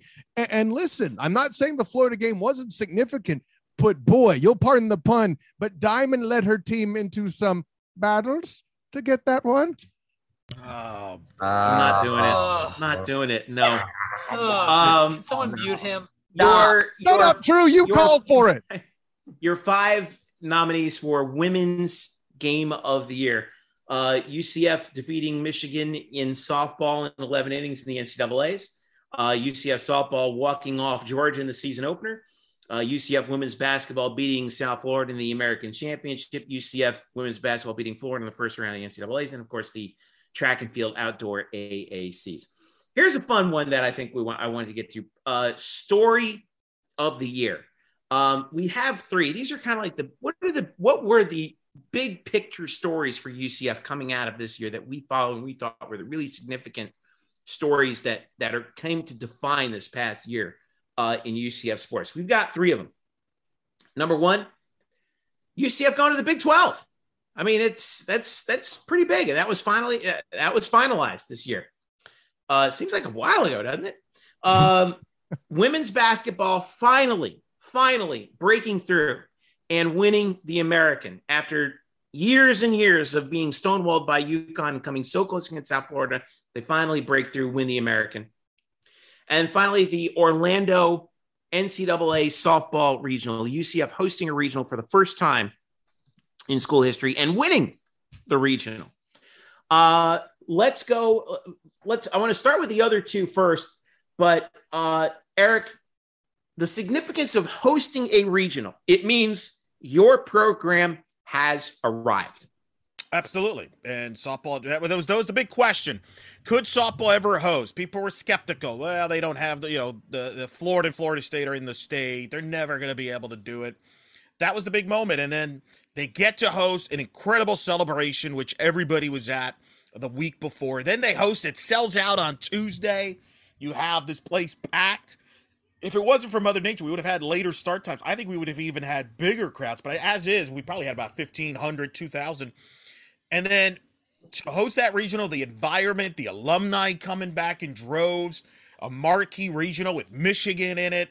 And then to win that regional, it's a moment I'll never forget. Like, if I could loop any weekend for the rest of my life, just loop it. That's the weekend I'm looping it for the rest of my life. I'm good. It's a moment will never be forgotten. It's not something that's common. Baseball's never hosted. Volleyball hosted once. Men's soccer has hosted never hosted a round of 16. They've hosted a couple of NCAA tournament games. Soccer has a different format, but and tracks host. But I would say this is a significant moment that brought a lot of casual people and fans to this event. I mean, this was bigger than UCF. Kyle, women's basketball finally breaking through, getting the monkey off their back after years of UConn just dominating this conference. And then they come so close, yet so far against South Florida last year. For them to finally break through, win the conference, hang that banner. It was a tremendous moment for the program. And it was the first time that they won both the regular season championship and the conference tournament championship since the A Sundays in more than 20 years. So this is a big moment for that program as well. And just a tremendous story seeing them achieve that crescendo of performance. Yeah, absolutely. And listen, specifically to when they clinched the conference at home against Cincinnati, the team that earlier in the year offered them their worst loss on the docket, to do it against them, to dominate in the fashion they did. Destiny Thomas with a triple-double herself, and just everybody basically going off in some way, shape, form, or fashion was really a great way to pay tribute to the fans for the way that they were supported throughout the year and all the hype that was gained there too. One last time to see Diamond Battles come out on senior night as she did. Masni Kaba also putting a swan song in after a 1,000-point season. And all of that, and really a great opportunity, what would turn out to be an ultimate farewell therein. I don't believe they played again at home in a significant, air quotes, game, because the rest of it was in Connecticut for the tourney. So at the end of the day, it was a great high point for them to depart on, and was the first of several bits of history made for the squad. And, one last time for the fans to say goodbye, as it would turn out, and celebrate the greatness that was this team. Drew, the floor goes to you for this move about the Big 12. And I guess we can throw the Sun Belt in there as well. But, this is how big is, really put it into perspective here, into context. UCF getting the invitation to the Big 12 and becoming a Power 5 school. We got to go back to around 1990 when UCF first joined Division I. They went in the American South Conference, which probably almost no one's heard of. Then the Sun Belt, then the TAC/ASUN, a football stint in the MAC, Conference USA, the American. They went from nobody, from being an absolute nobody, to being part of the Power 5. Is a culmination of 30-plus years of Division I athletics. It's an opportunity that almost no school has ever had that level of growth. They're the youngest school to ever join the Power 5. This is the culmination of a resume that has been built over the last decade plus in all sports. They're tied with Houston for the most conference championships in America. This is not a case of just being in the right place at the right time. This is not just being lucky. This is a resume that has been earned. UCF has earned this opportunity. And I think that's what makes it that much more fulfilling. This is a game changer. We know that Power 5 conference schools get more money, get more prestige, and get more opportunity. And UCF's going to, as of July 1st next year, is going to count themselves as part of it. We thought we were getting that with the Big East, when in 2011, UCF got the invite and then everything fell apart. Now it looks like UCF's got another opportunity, and I think has a better opportunity, since the conference is a much more stable conference. There's no hybrid setup, multiple agendas. This is by far, in my opinion, the biggest story for this year. I think it dwarfs them all. All right. So there's your three stories here. I think we know which one's going to win here. Big 12, women's basketball winning the American, and the Orlando softball regional for story of the year. Play of the year, we have 5 nominees. Men's basketball, Darren Green's buzzer beater against ECU to win that game, a three-pointer at the horn. Softball, Shannon Doherty's walk-off homer and bat flip against University of Georgia. Women's basketball, Diamond Battles' game-winning reverse layup against Arkansas at home set the tone for the season. Baseball, Riley Wash's walk-off hit against number 2 Ole Miss that won UCF that 1-0 game we talked about earlier. And then one more thing for softball, UCF getting the victory over Houston in the American semis on a walk-off home run in the 8th inning by Savannah Adams, freshman, and pitch hitting. Another freshman contributing for UCF softball, so that's always fun to see. But I want to go through these pretty quickly because we're going pretty long. But I want to speak real quick to the Darren Green buzzer beater real quick. Credit to you. This is kind of Darren's big moment at UCF. I think we'll remember him for this. Of course, he transferred to Florida State, but in a game that was a really tough one at a really tough point in the season for UCF, to get that victory at the buzzer on a true buzzer beater was really satisfying to watch.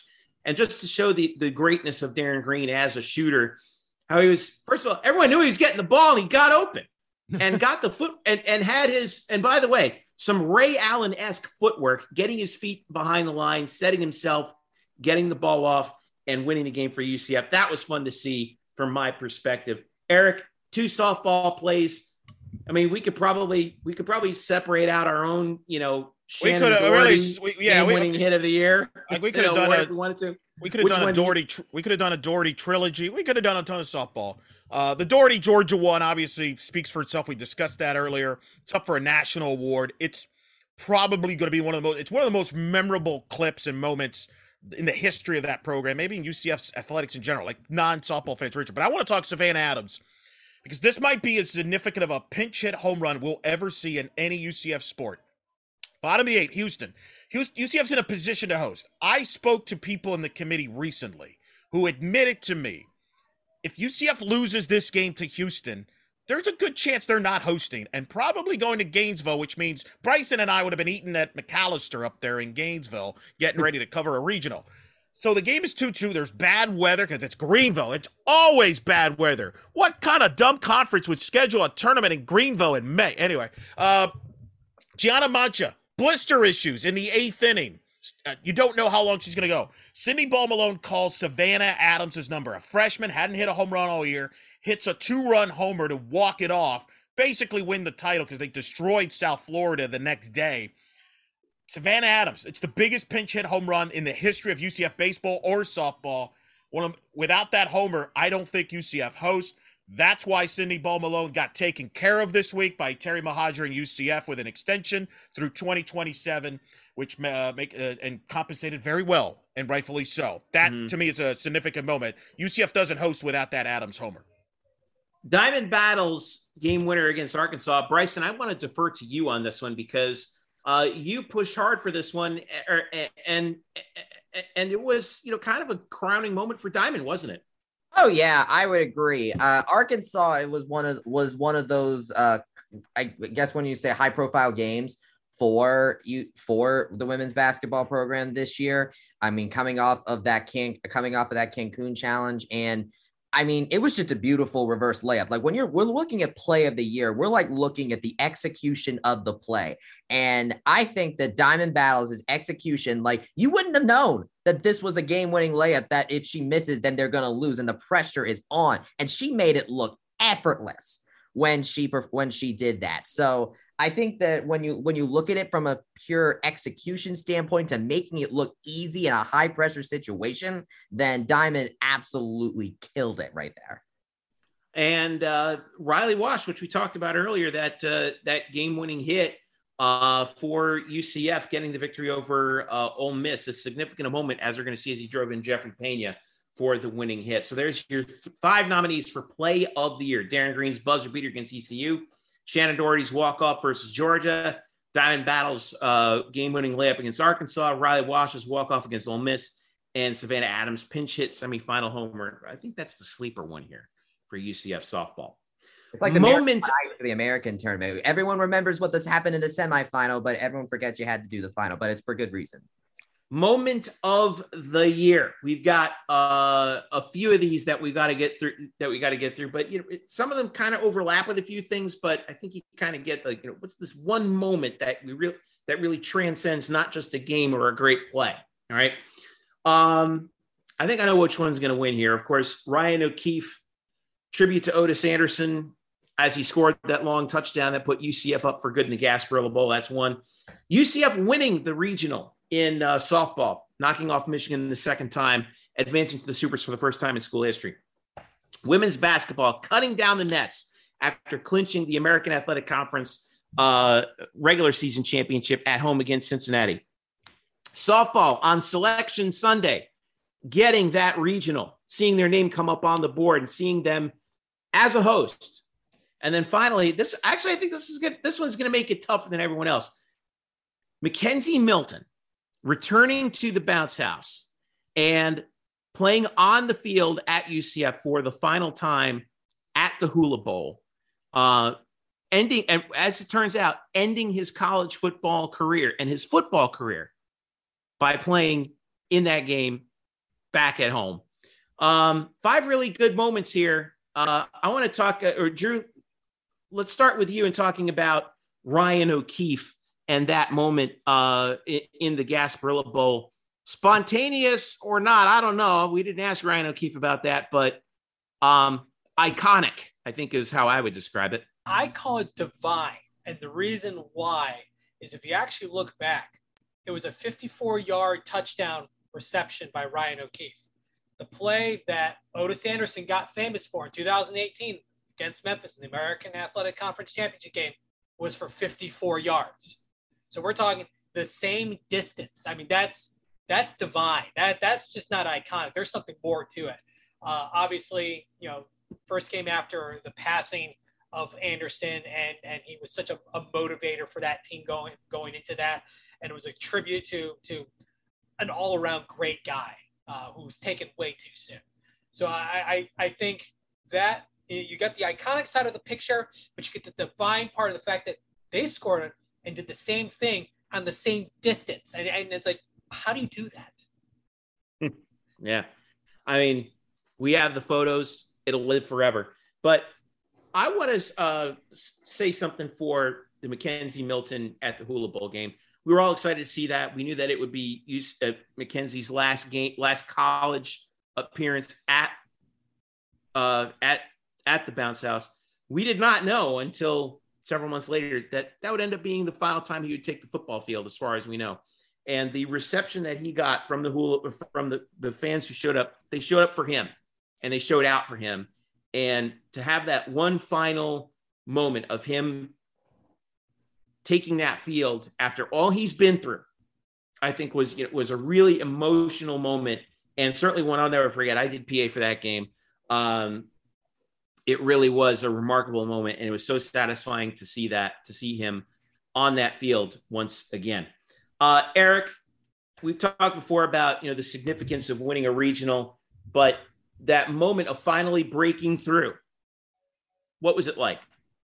Euphoria. I mean, a lot of people that follow the program for a long time didn't think it would happen. It happened. The joy was incredible. You saw the reaction on the selection show. I mean, ESPN loved it. There was like one of the best reactions throughout the country. People were like, wow, that was awesome that they got to host. People were rooting for UCF to host, which was great. People love UCF softball, unlike other UCF sports a few years ago. It's amazing what happens. And look, they got a chance to host arguably the biggest NCAA championship that's been ever hosted on campus, ever, arguably. Softball NCAA tournament has exploded on television. It would be the equivalent of football if UCF ever gets to host a playoff game, or if men's basketball, they had the tournament and they held it on campus. That's how significant it was. And to host it, to finally say, yep, we made it, will never be forgotten. Yeah. I mean, take your pick on that one. And we saw the video hosting the regional. I mean, that was, seeing that name pop up, like you said, I mean, the national reaction was really something. Win it, and then to win it, then that basically, I mean, it'll be remembered it'll set the tone for future UCF teams, future players. It broke barriers that'll be long remembered for years and years. Standard set. Pretty much. Kyle, UCF clinching that American Athletic Conference championship at home, cutting down the nets at home, something that we've never gotten the chance to do in UCF women's basketball history. And we saw it. It was the culmination of so much emotion and so much effort, and it finally happened. Absolutely. And kind of remark to some of Coach Abe's frustration after the loss in the second round of the NCAA tournament to Connecticut, and how some of that went, how all the Florida teams, 6 of them, I think it was playing, 4 of them were playing in Connecticut, I think, or maybe all 6 of them were, I don't remember. Excuse me. And then all of that frustration there. Imagine having to be at falling just short constantly of Connecticut because they're in the conference, and getting the monkey off of the program's back. Coach Abe was the last one to go up, get her piece of net, and for somebody who was always loath to look ahead to the next game, or to get too excited about what they were doing and getting hot, worried about being ranked and all that. Finally, she herself, after that game, would join her players in calling that program and that performance last year iconic. Yeah. So there's your moment of the year nominees. Ryan O'Keefe in the Gasparilla Bowl, UCF winning the softball regional, women's basketball clinching the American title at home, softball actually getting selected to host the regional, and Mackenzie Milton's farewell at the Hula Bowl. Individual performance of the year, men's and women's. Here we go.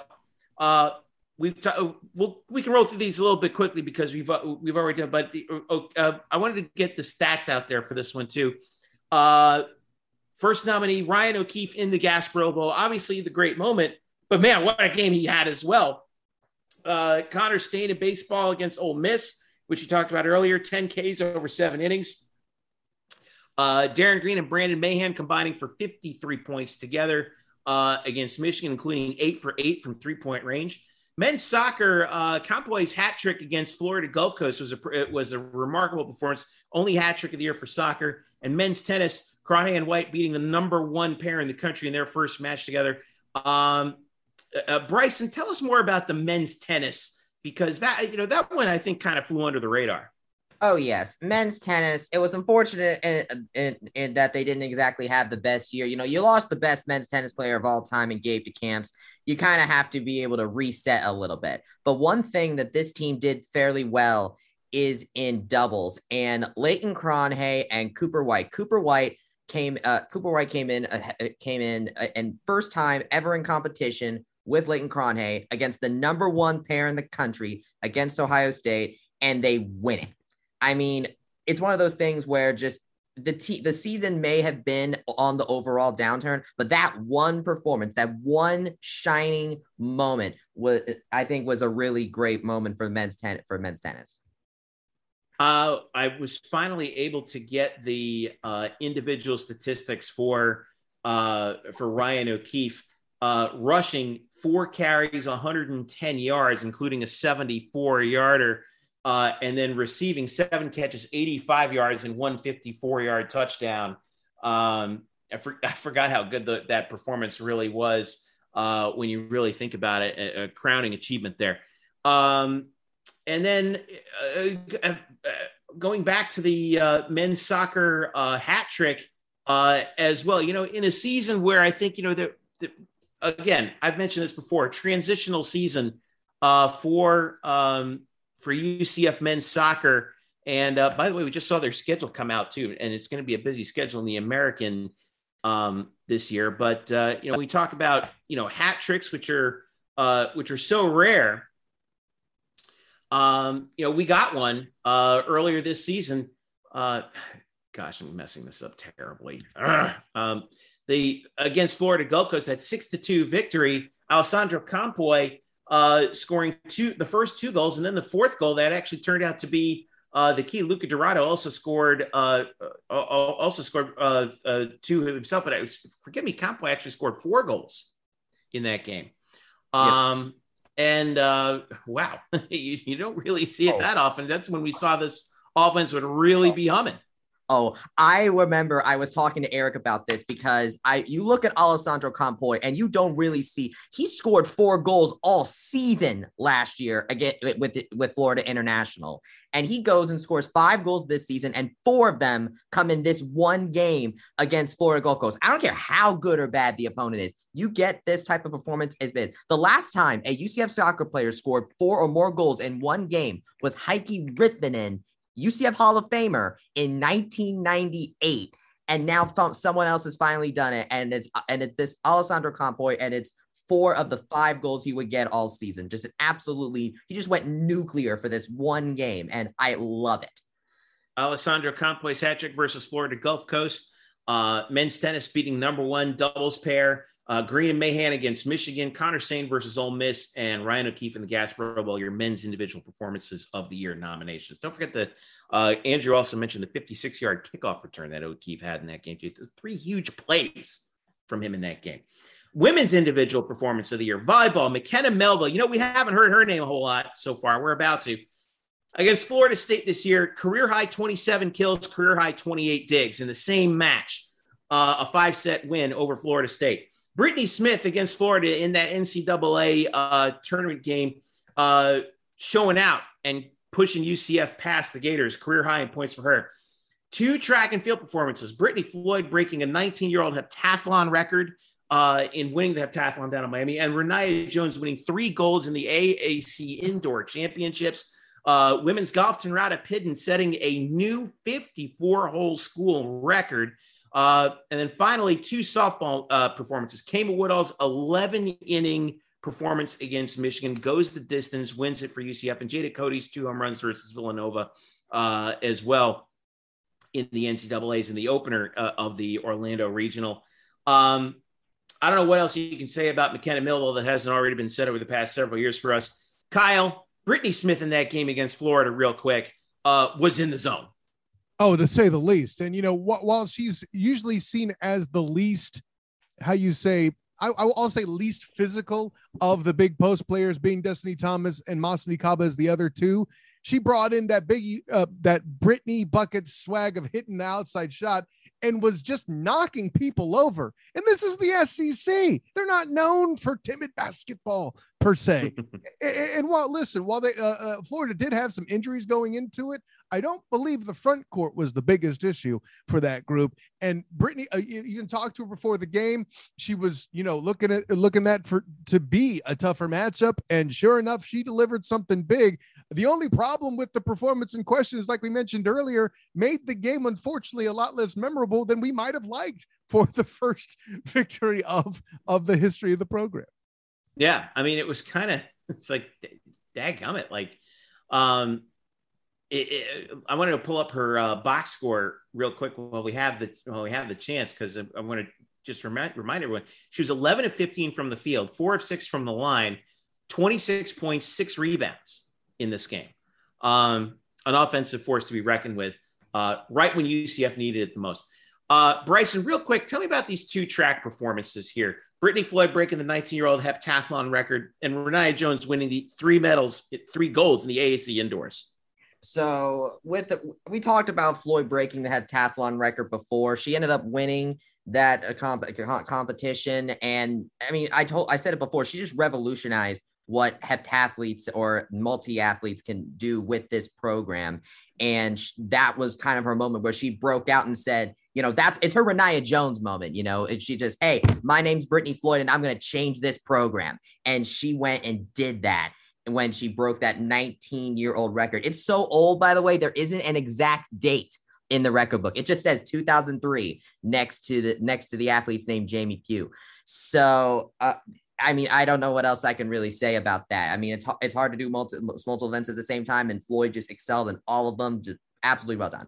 For Renaya, it's funny, we haven't mentioned her a lot either. You talk about how we haven't mentioned McKenna, we haven't really mentioned Renaya a lot either. But Renaya continued to just dominate as far as her performances, and this was her first indoor season, by the way, because the last indoor season was canceled because of COVID-19, and that was Renaya's freshman year. So this is her first indoor season, and she goes to the American Conference Championship and sweeps the gold medal in all 3 of her awards. Major reason why UCF took the title in that division. So just dominant performance from Renaya there. Eric Lopez, Jada Cody, 2 home runs against Villanova, kind of really set the tone for UCF in that regional, but I think that gets a little bit overshadowed by what Kama Woodall did against Michigan.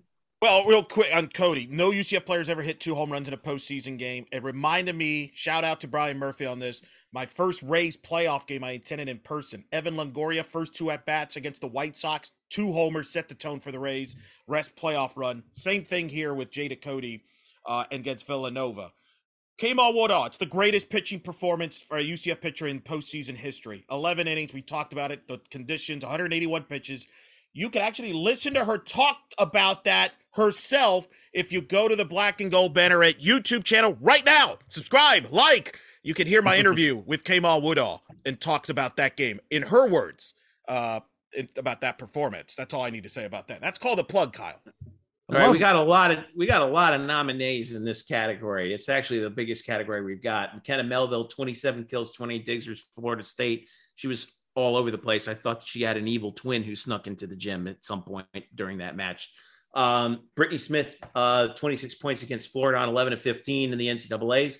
Brittany Floyd's 19-year-old, breaking the 19-year-old UCF decathlon record. Renaya Jones, 3 goals in the AAC indoors.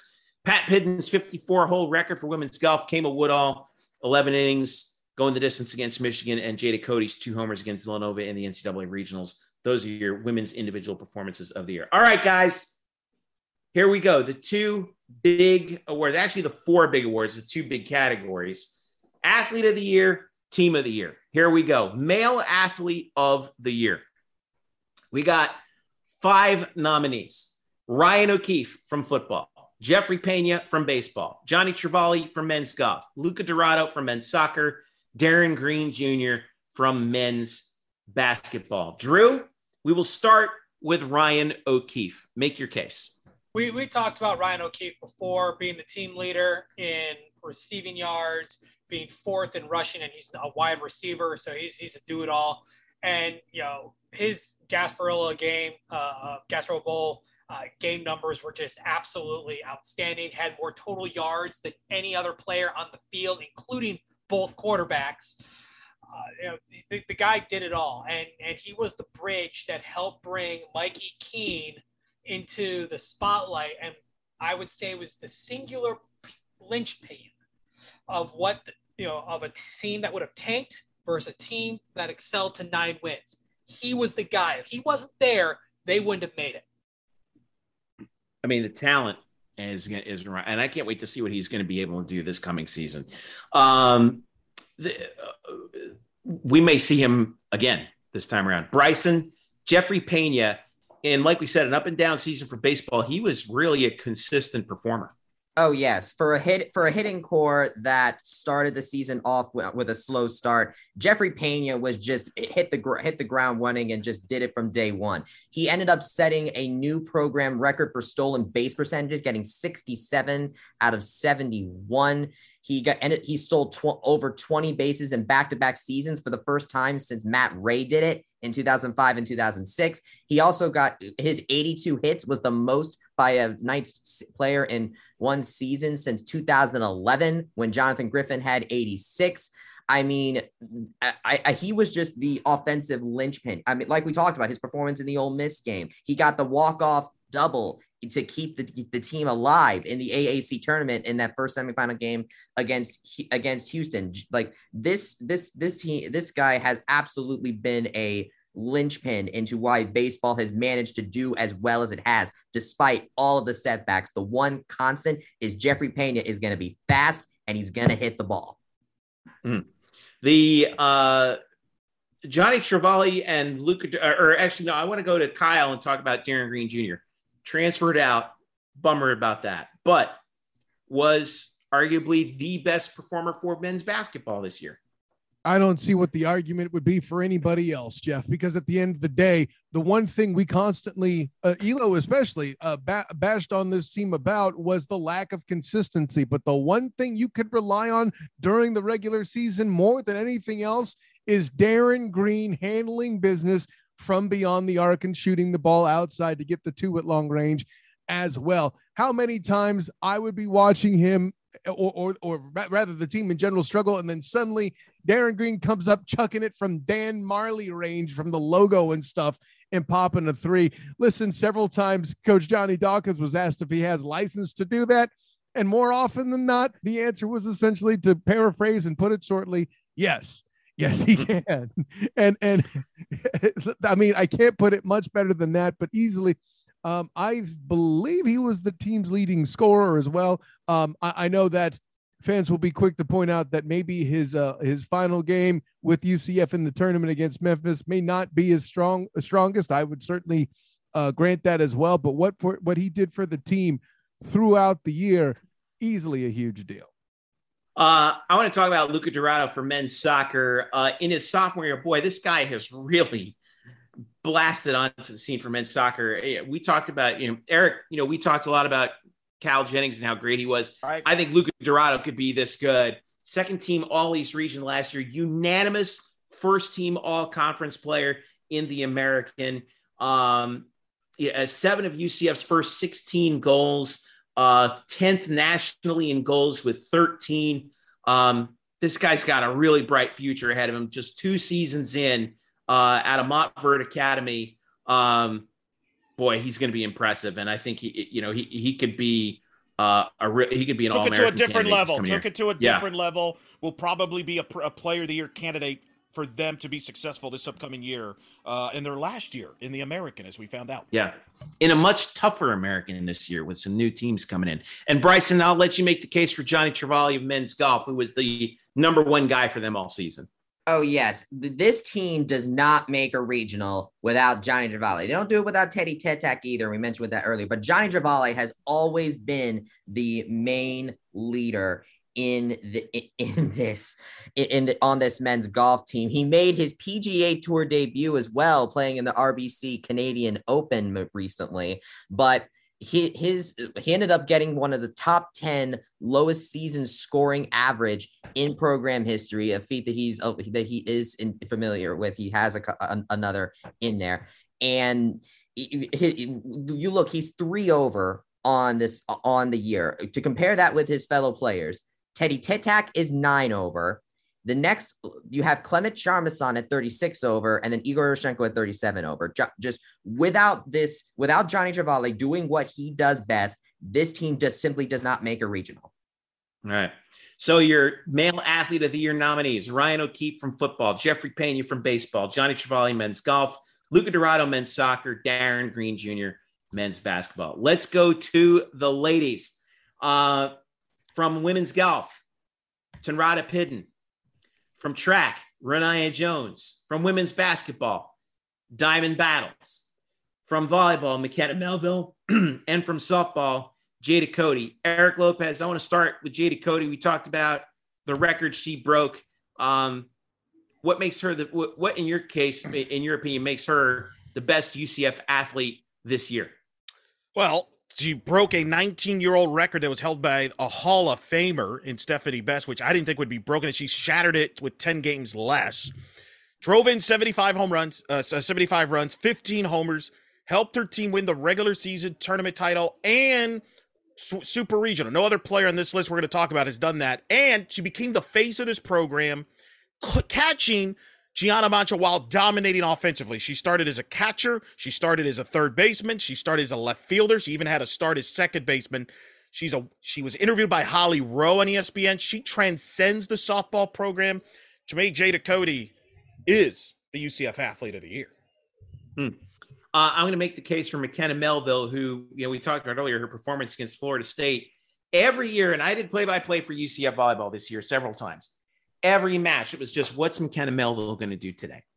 She's kind of become, dare I say, the Michael Jordan of UCF volleyball, where she has lapped the field in terms of what she has been able to prove on the floor. She's been an All-American all 4 years, but this past year, I thought that she reached an even greater level, and I think had to in certain cases this year, and enabled UCF to get all the way to the NCAA second round. And even despite all that, the fact that she was among the national leaders in kills per match, and was up in the top 5. Actually led the country in several of those categories much of the time. I still think she has an even better season left in her as she heads into her final year, and she is very close. She has an opportunity heading into next season to be not just UCF's leader in kills all time, but to be top 10 all time in NCAA Division I history in kills, which is a heck of an achievement considering that she's played entirely in the rally scoring era. We are seeing greatness before our eyes, and we only get one more year of it. She, to me, is the best female athlete on campus at UCF. However, Kyle Nash, you have a case to make for Diamond Battles, don't you? I don't have to say a whole lot. I can do it's Jordan Six Rings things, so to speak, if I wanted to. Conference Player of the Year, Defensive Conference Player of the Year, leading scorer on the squad, leader in steals, heart and soul, the face of the franchise. I love that Ela wants to bring up, well, hey, the audience sees more of this, but I will ask you the same thing that Diamond does up on the Jumbotron before every game. What's good? All the stuff she brings to the table, history is made, and it's not made without Diamond Battles out there taking the helm. Off air here, I said something about the post players running the show and being a bigger part of the women's team. Jeff corrects me and says they didn't need the post players. They got Diamond Battles. We have Diamond Battles and they don't. Now we don't have Diamond Battles anymore, which makes me sad. Unfortunately, but she does inspire athletes outside of her sport, men's and women's alike too. I might also add.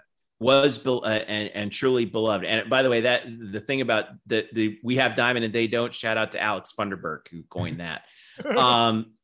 And now Bryson, I want to leave you with the last two who you covered extensively, and you can make the best case for Renaya Jones of track and field and Pat Pidden of women's golf. Renaya, maybe a little bit of a disappointing end to her season this past year, the NCAAs, but that should not take away from the fact that she was dominant both outdoors and indoors for UCF track and field this year. You are absolutely right on that one.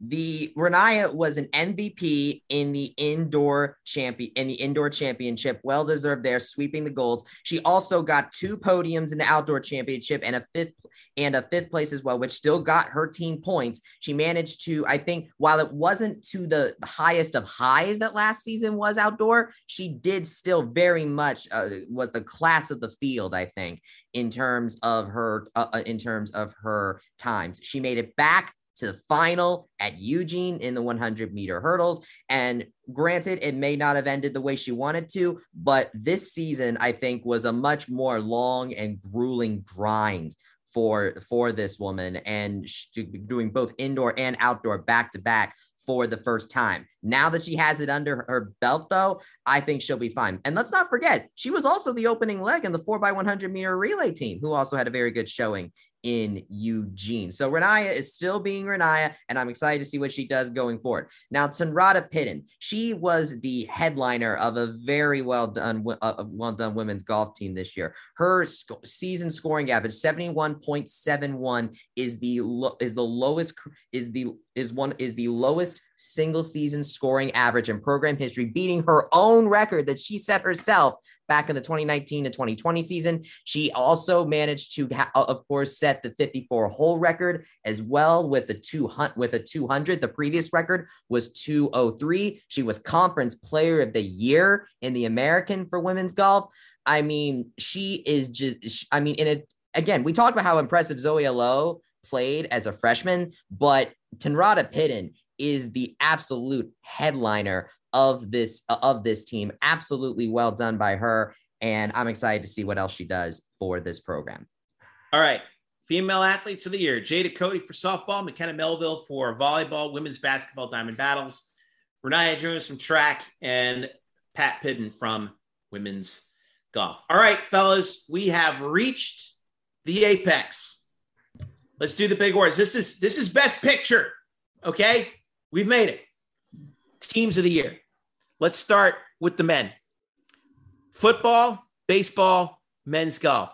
In a year that was, let's be honest, kind of rough at times for UCF men's sports, I want to make the case for, or actually, Drew, I'll let you make the case for football because I think you kind of made it a little bit here, but just put a period on this for us.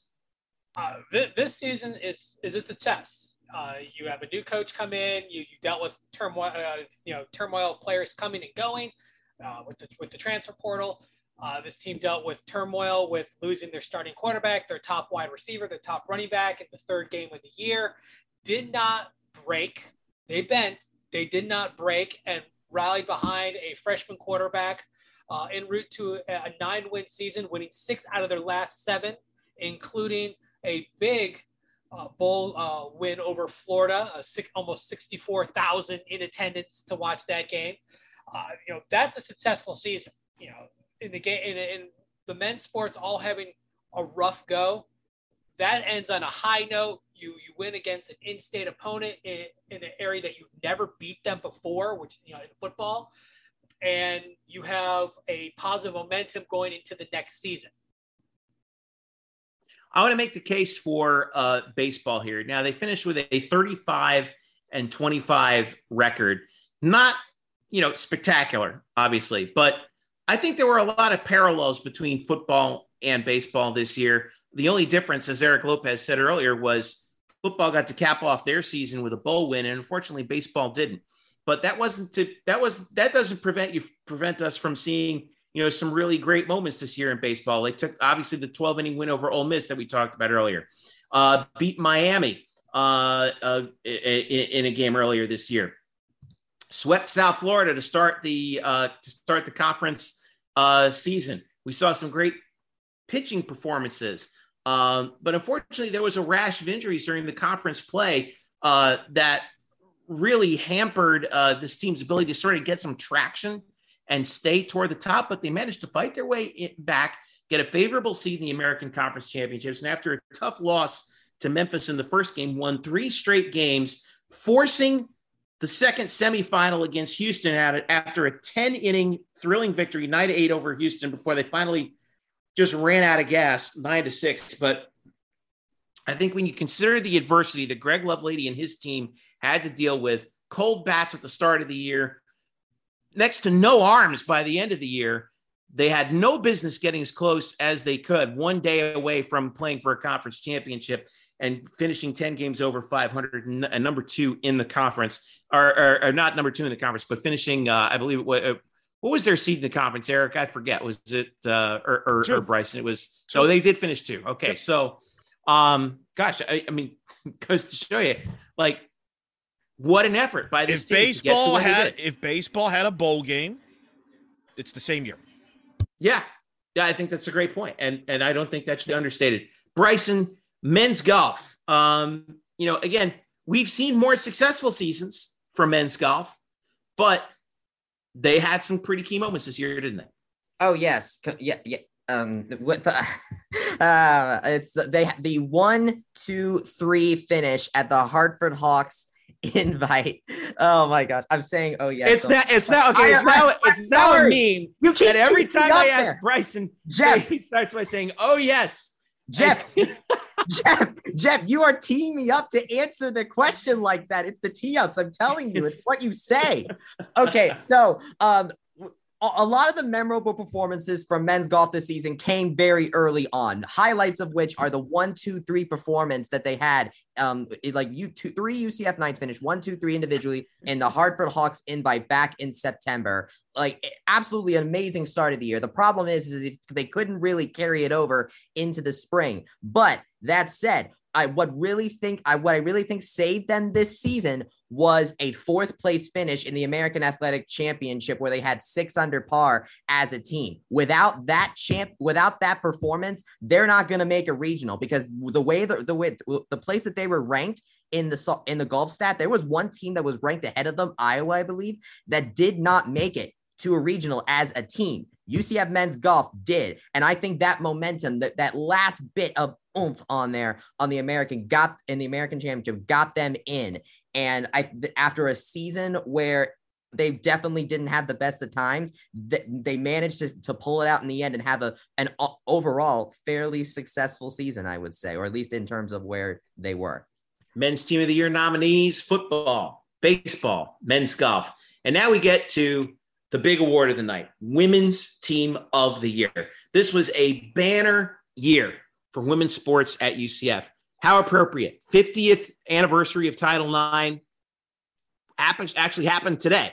As you record this on Friday, or it's now Friday since it's past midnight, but Thursday, June 23rd. And we have 5 teams that all had great years: women's basketball, softball, track, volleyball, and golf. Bryson, I want to start with you and give you a chance to redeem yourself one more time. Okay. Women's golf. They, again, like we said, just model of consistency under Emily Marin. Didn't win the conference, but got to the NCAAs again. Indeed. You almost did it again. All right, different terminology. It's different terminology, so it doesn't count. It's a different terminology, so it doesn't count. Yes. So this season, they were much more consistent in terms of the women's golf. Like Camille Banzette, Tenrata Pinnon, and Zoe Alo, and Jess Baker as well had her moments as well. They were a very consistent team that managed to get consistent results. Tenrata Pinnon became the fourth UCF women's golfer ever to get an individual win joining Ashley Holder, Liz Early, and Kristen Putnam. And Zoe Alo, of course, bursting onto the scene as a freshman. And then Camille Banzette having a good season as well. And Jess Baker, who is competing at the women's amateur, by the way, in Britain and doing quite well there. She also had her moment. She was more hit and miss, but they did well. Anna-Laura Collado and Alyssa Lamoureux, unfortunately, in their last seasons, they had some good singles performances here and there, but they didn't really quite put it together. But the good news is that they score 4 or 5 when you play golf. So the women's golf, you're able to kind of if you have one player that has a bit of a bad performance, the rest of the team can pick you up. And that's what this women's golf team did, especially since they swept player of the year and freshman of the year in the American. So model of consistency, a well done year. And I can't wait to see what they do next year with the 2 transfers that they're bringing in. Kyle Nash, I want you to talk about women's basketball and the historic season that they had. Absolutely. I mean, even the players themselves and Coach Abe call it iconic. What they did to be seated higher than any other women's basketball program, getting 7th and doing all that and making the noise. We talked about how they made simplicity of Florida. We talked about how they're foul shots away from beating the juggernaut that is the UConn program, and all the other things they did too as well, with Masni Kaba scoring 1,000 points to cap her career, having a game where Alicia Lewis had 10 steals, all sorts of nights that were historic for the team and individuals as well. Coach Abe will go down in history for this year here on. And it's unfortunate for the fans that the program was completely gutted, even right down to their assistant. We came to find out. Shout out, Megan. You'll do great. Torn down to the studs, man. Oh, my God. Hey, Kyle's still here, right? You're still here, right, Kyle? It depends on you. No, I'm kidding. Georgia's going to sign him away. Hey, listen, I got Greek ancestry and they went to Athens. It's very confusing. I see why you're worried. But anyways, all of the performance that they have, such a versatile team, and just the fantastic story of what they were building on what was a successful year despite pandemic in 2020 and having to deal with all that. Just what a remarkable, iconic group that this women's basketball team was. I'm going to make the case for UCF volleyball this year. 27-7, 4th consecutive conference championship. Victories over the likes of Clemson, Florida State, nearly beat Georgia. They beat Miami, plowed through the conference season. Over one stretch, this is really remarkable. Going back and looking at this, they went, 3, 4, 5, 6 matches without losing a set, then went 5 against Cincinnati, and then went another 6 matches without losing a single set. won the conference championship, made it all the way to the NCAA second round where they came so close against UCLA, they could taste it in Pauley Pavilion. A year that almost flew under the radar. How good they were. They become so consistently awesome that we take them for granted. Makeda Melda, we can talk about her, from here on to the end. The job that Todd Dagenais, Jenny Maurer, Brian Doyen, and the entire staff at UCF have done is nothing short of remarkable. They continue to, they just, it's funny. John Evans and I went over to see a spring practice at UCF, and it was right around when softball was finishing up their conference season. So we caught a little bit of practice, talked to Todd, talked to Jenny for a little bit, and we asked, and he kind of said, "Hey, are you going over to softball?" He's like, "That might be the best team on campus." I'm like, "Due respect to softball, best team on campus is the one you're looking at right now. They've won 4 consecutive championships." And he's like, "Yeah, that's a good point." So my vote will, I'm very hard pressed. I'll let Eric Lopez try and talk me out of that by making the case for softball. Oh, yes. That's very easy. Oh, yes. Ladies and gentlemen, with respect, by the way, in all fairness, let's again emphasize this. We did this at the Open. Everybody we've talked to about here tonight or this episode, amazing. Can we agree on that? Like, I hate it because some people are like, man, you're really knocking so-and-so. No, we're having some fun. Everybody was incredible. In other years, these are teams worthy. Absolutely. And Jeff, you made a great point about the 50-year anniversary. I mean, this is maybe the greatest year in we women's should sports do like the Peabody Awards, where you don't pick one winner, you simply decide like this team is worthy of the award or not. By the way, right? I'm okay, and I know we don't do this, but I'm okay if there's ties here for awards in some of these, because I'm just going to say that. All right. So let me just get that out of the way. With that being said, hello, let's talk UCF softball, ladies and gentlemen, who transcended UCF. People that didn't follow UCF softball followed UCF softball. It started opening day. Boom. Walk-off win over Georgia. Boom! Walk-off win over Ole Miss. Boom! Beat Texas in Clearwater. Boom! Win the American Conference regular season title.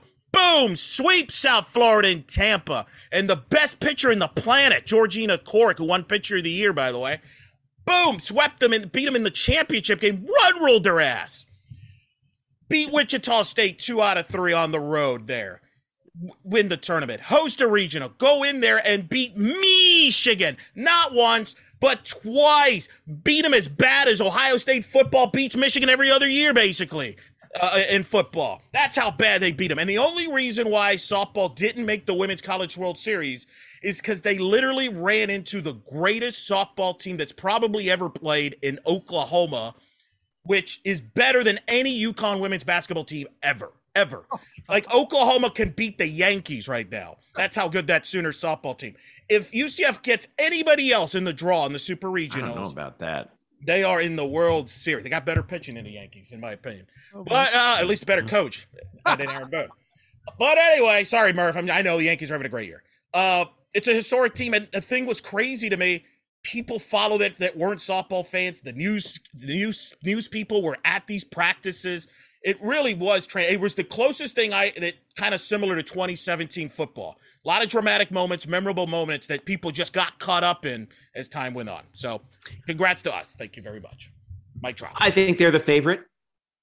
I'm just going to say that right now. My favorite dark horse, however, Bryson Turner, I'm going to let you discuss, and that is track and field, who pulled the double. They did indeed, Jeff. And I mean, I looked this up, by the way, as we were talking. This team, Dana Boone's talking about how she likes to make little bits of history with her program. They did that this season by setting 11 school records between indoor and outdoor track this year. 11. We talked about how Renaya Jones like broke out last year and she took so many bannies. It was amazing. But she brought the rest of the team with her this season. Latasha Smith, Adrian Adams, Ashira Collins came back as well. Brittany Floyd. I mean, the performances of Renaya continued, and it boggles my mind. And then, of course, doubling. For the first time since 2013, Dana Boone has brought this program back to that time. And it took a while. It took almost a decade, but it was well worth it to see athletes like Renaya, Ashira, Latasha, and the relay teams are absolutely insane. And I think we honestly, I would have a much better case to give for this team if the 4x400 relay team and Latasha Smith for the 400 made it to Eugene in the 400 meters, which didn't happen due to illness. I blame disease for the fact that we did not see these talented women in Eugene. I think they are going to be there next year. And I think Coach Boone is going to really push them to do that, but they still kept making school history. There is more than just Renaya to this track program. And this season absolutely proved it. 11 school records. And I'm excited to see if there's going to be more next time. Your women's team of the year nominees, to wrap it up: women's basketball, softball, track, volleyball, and golf.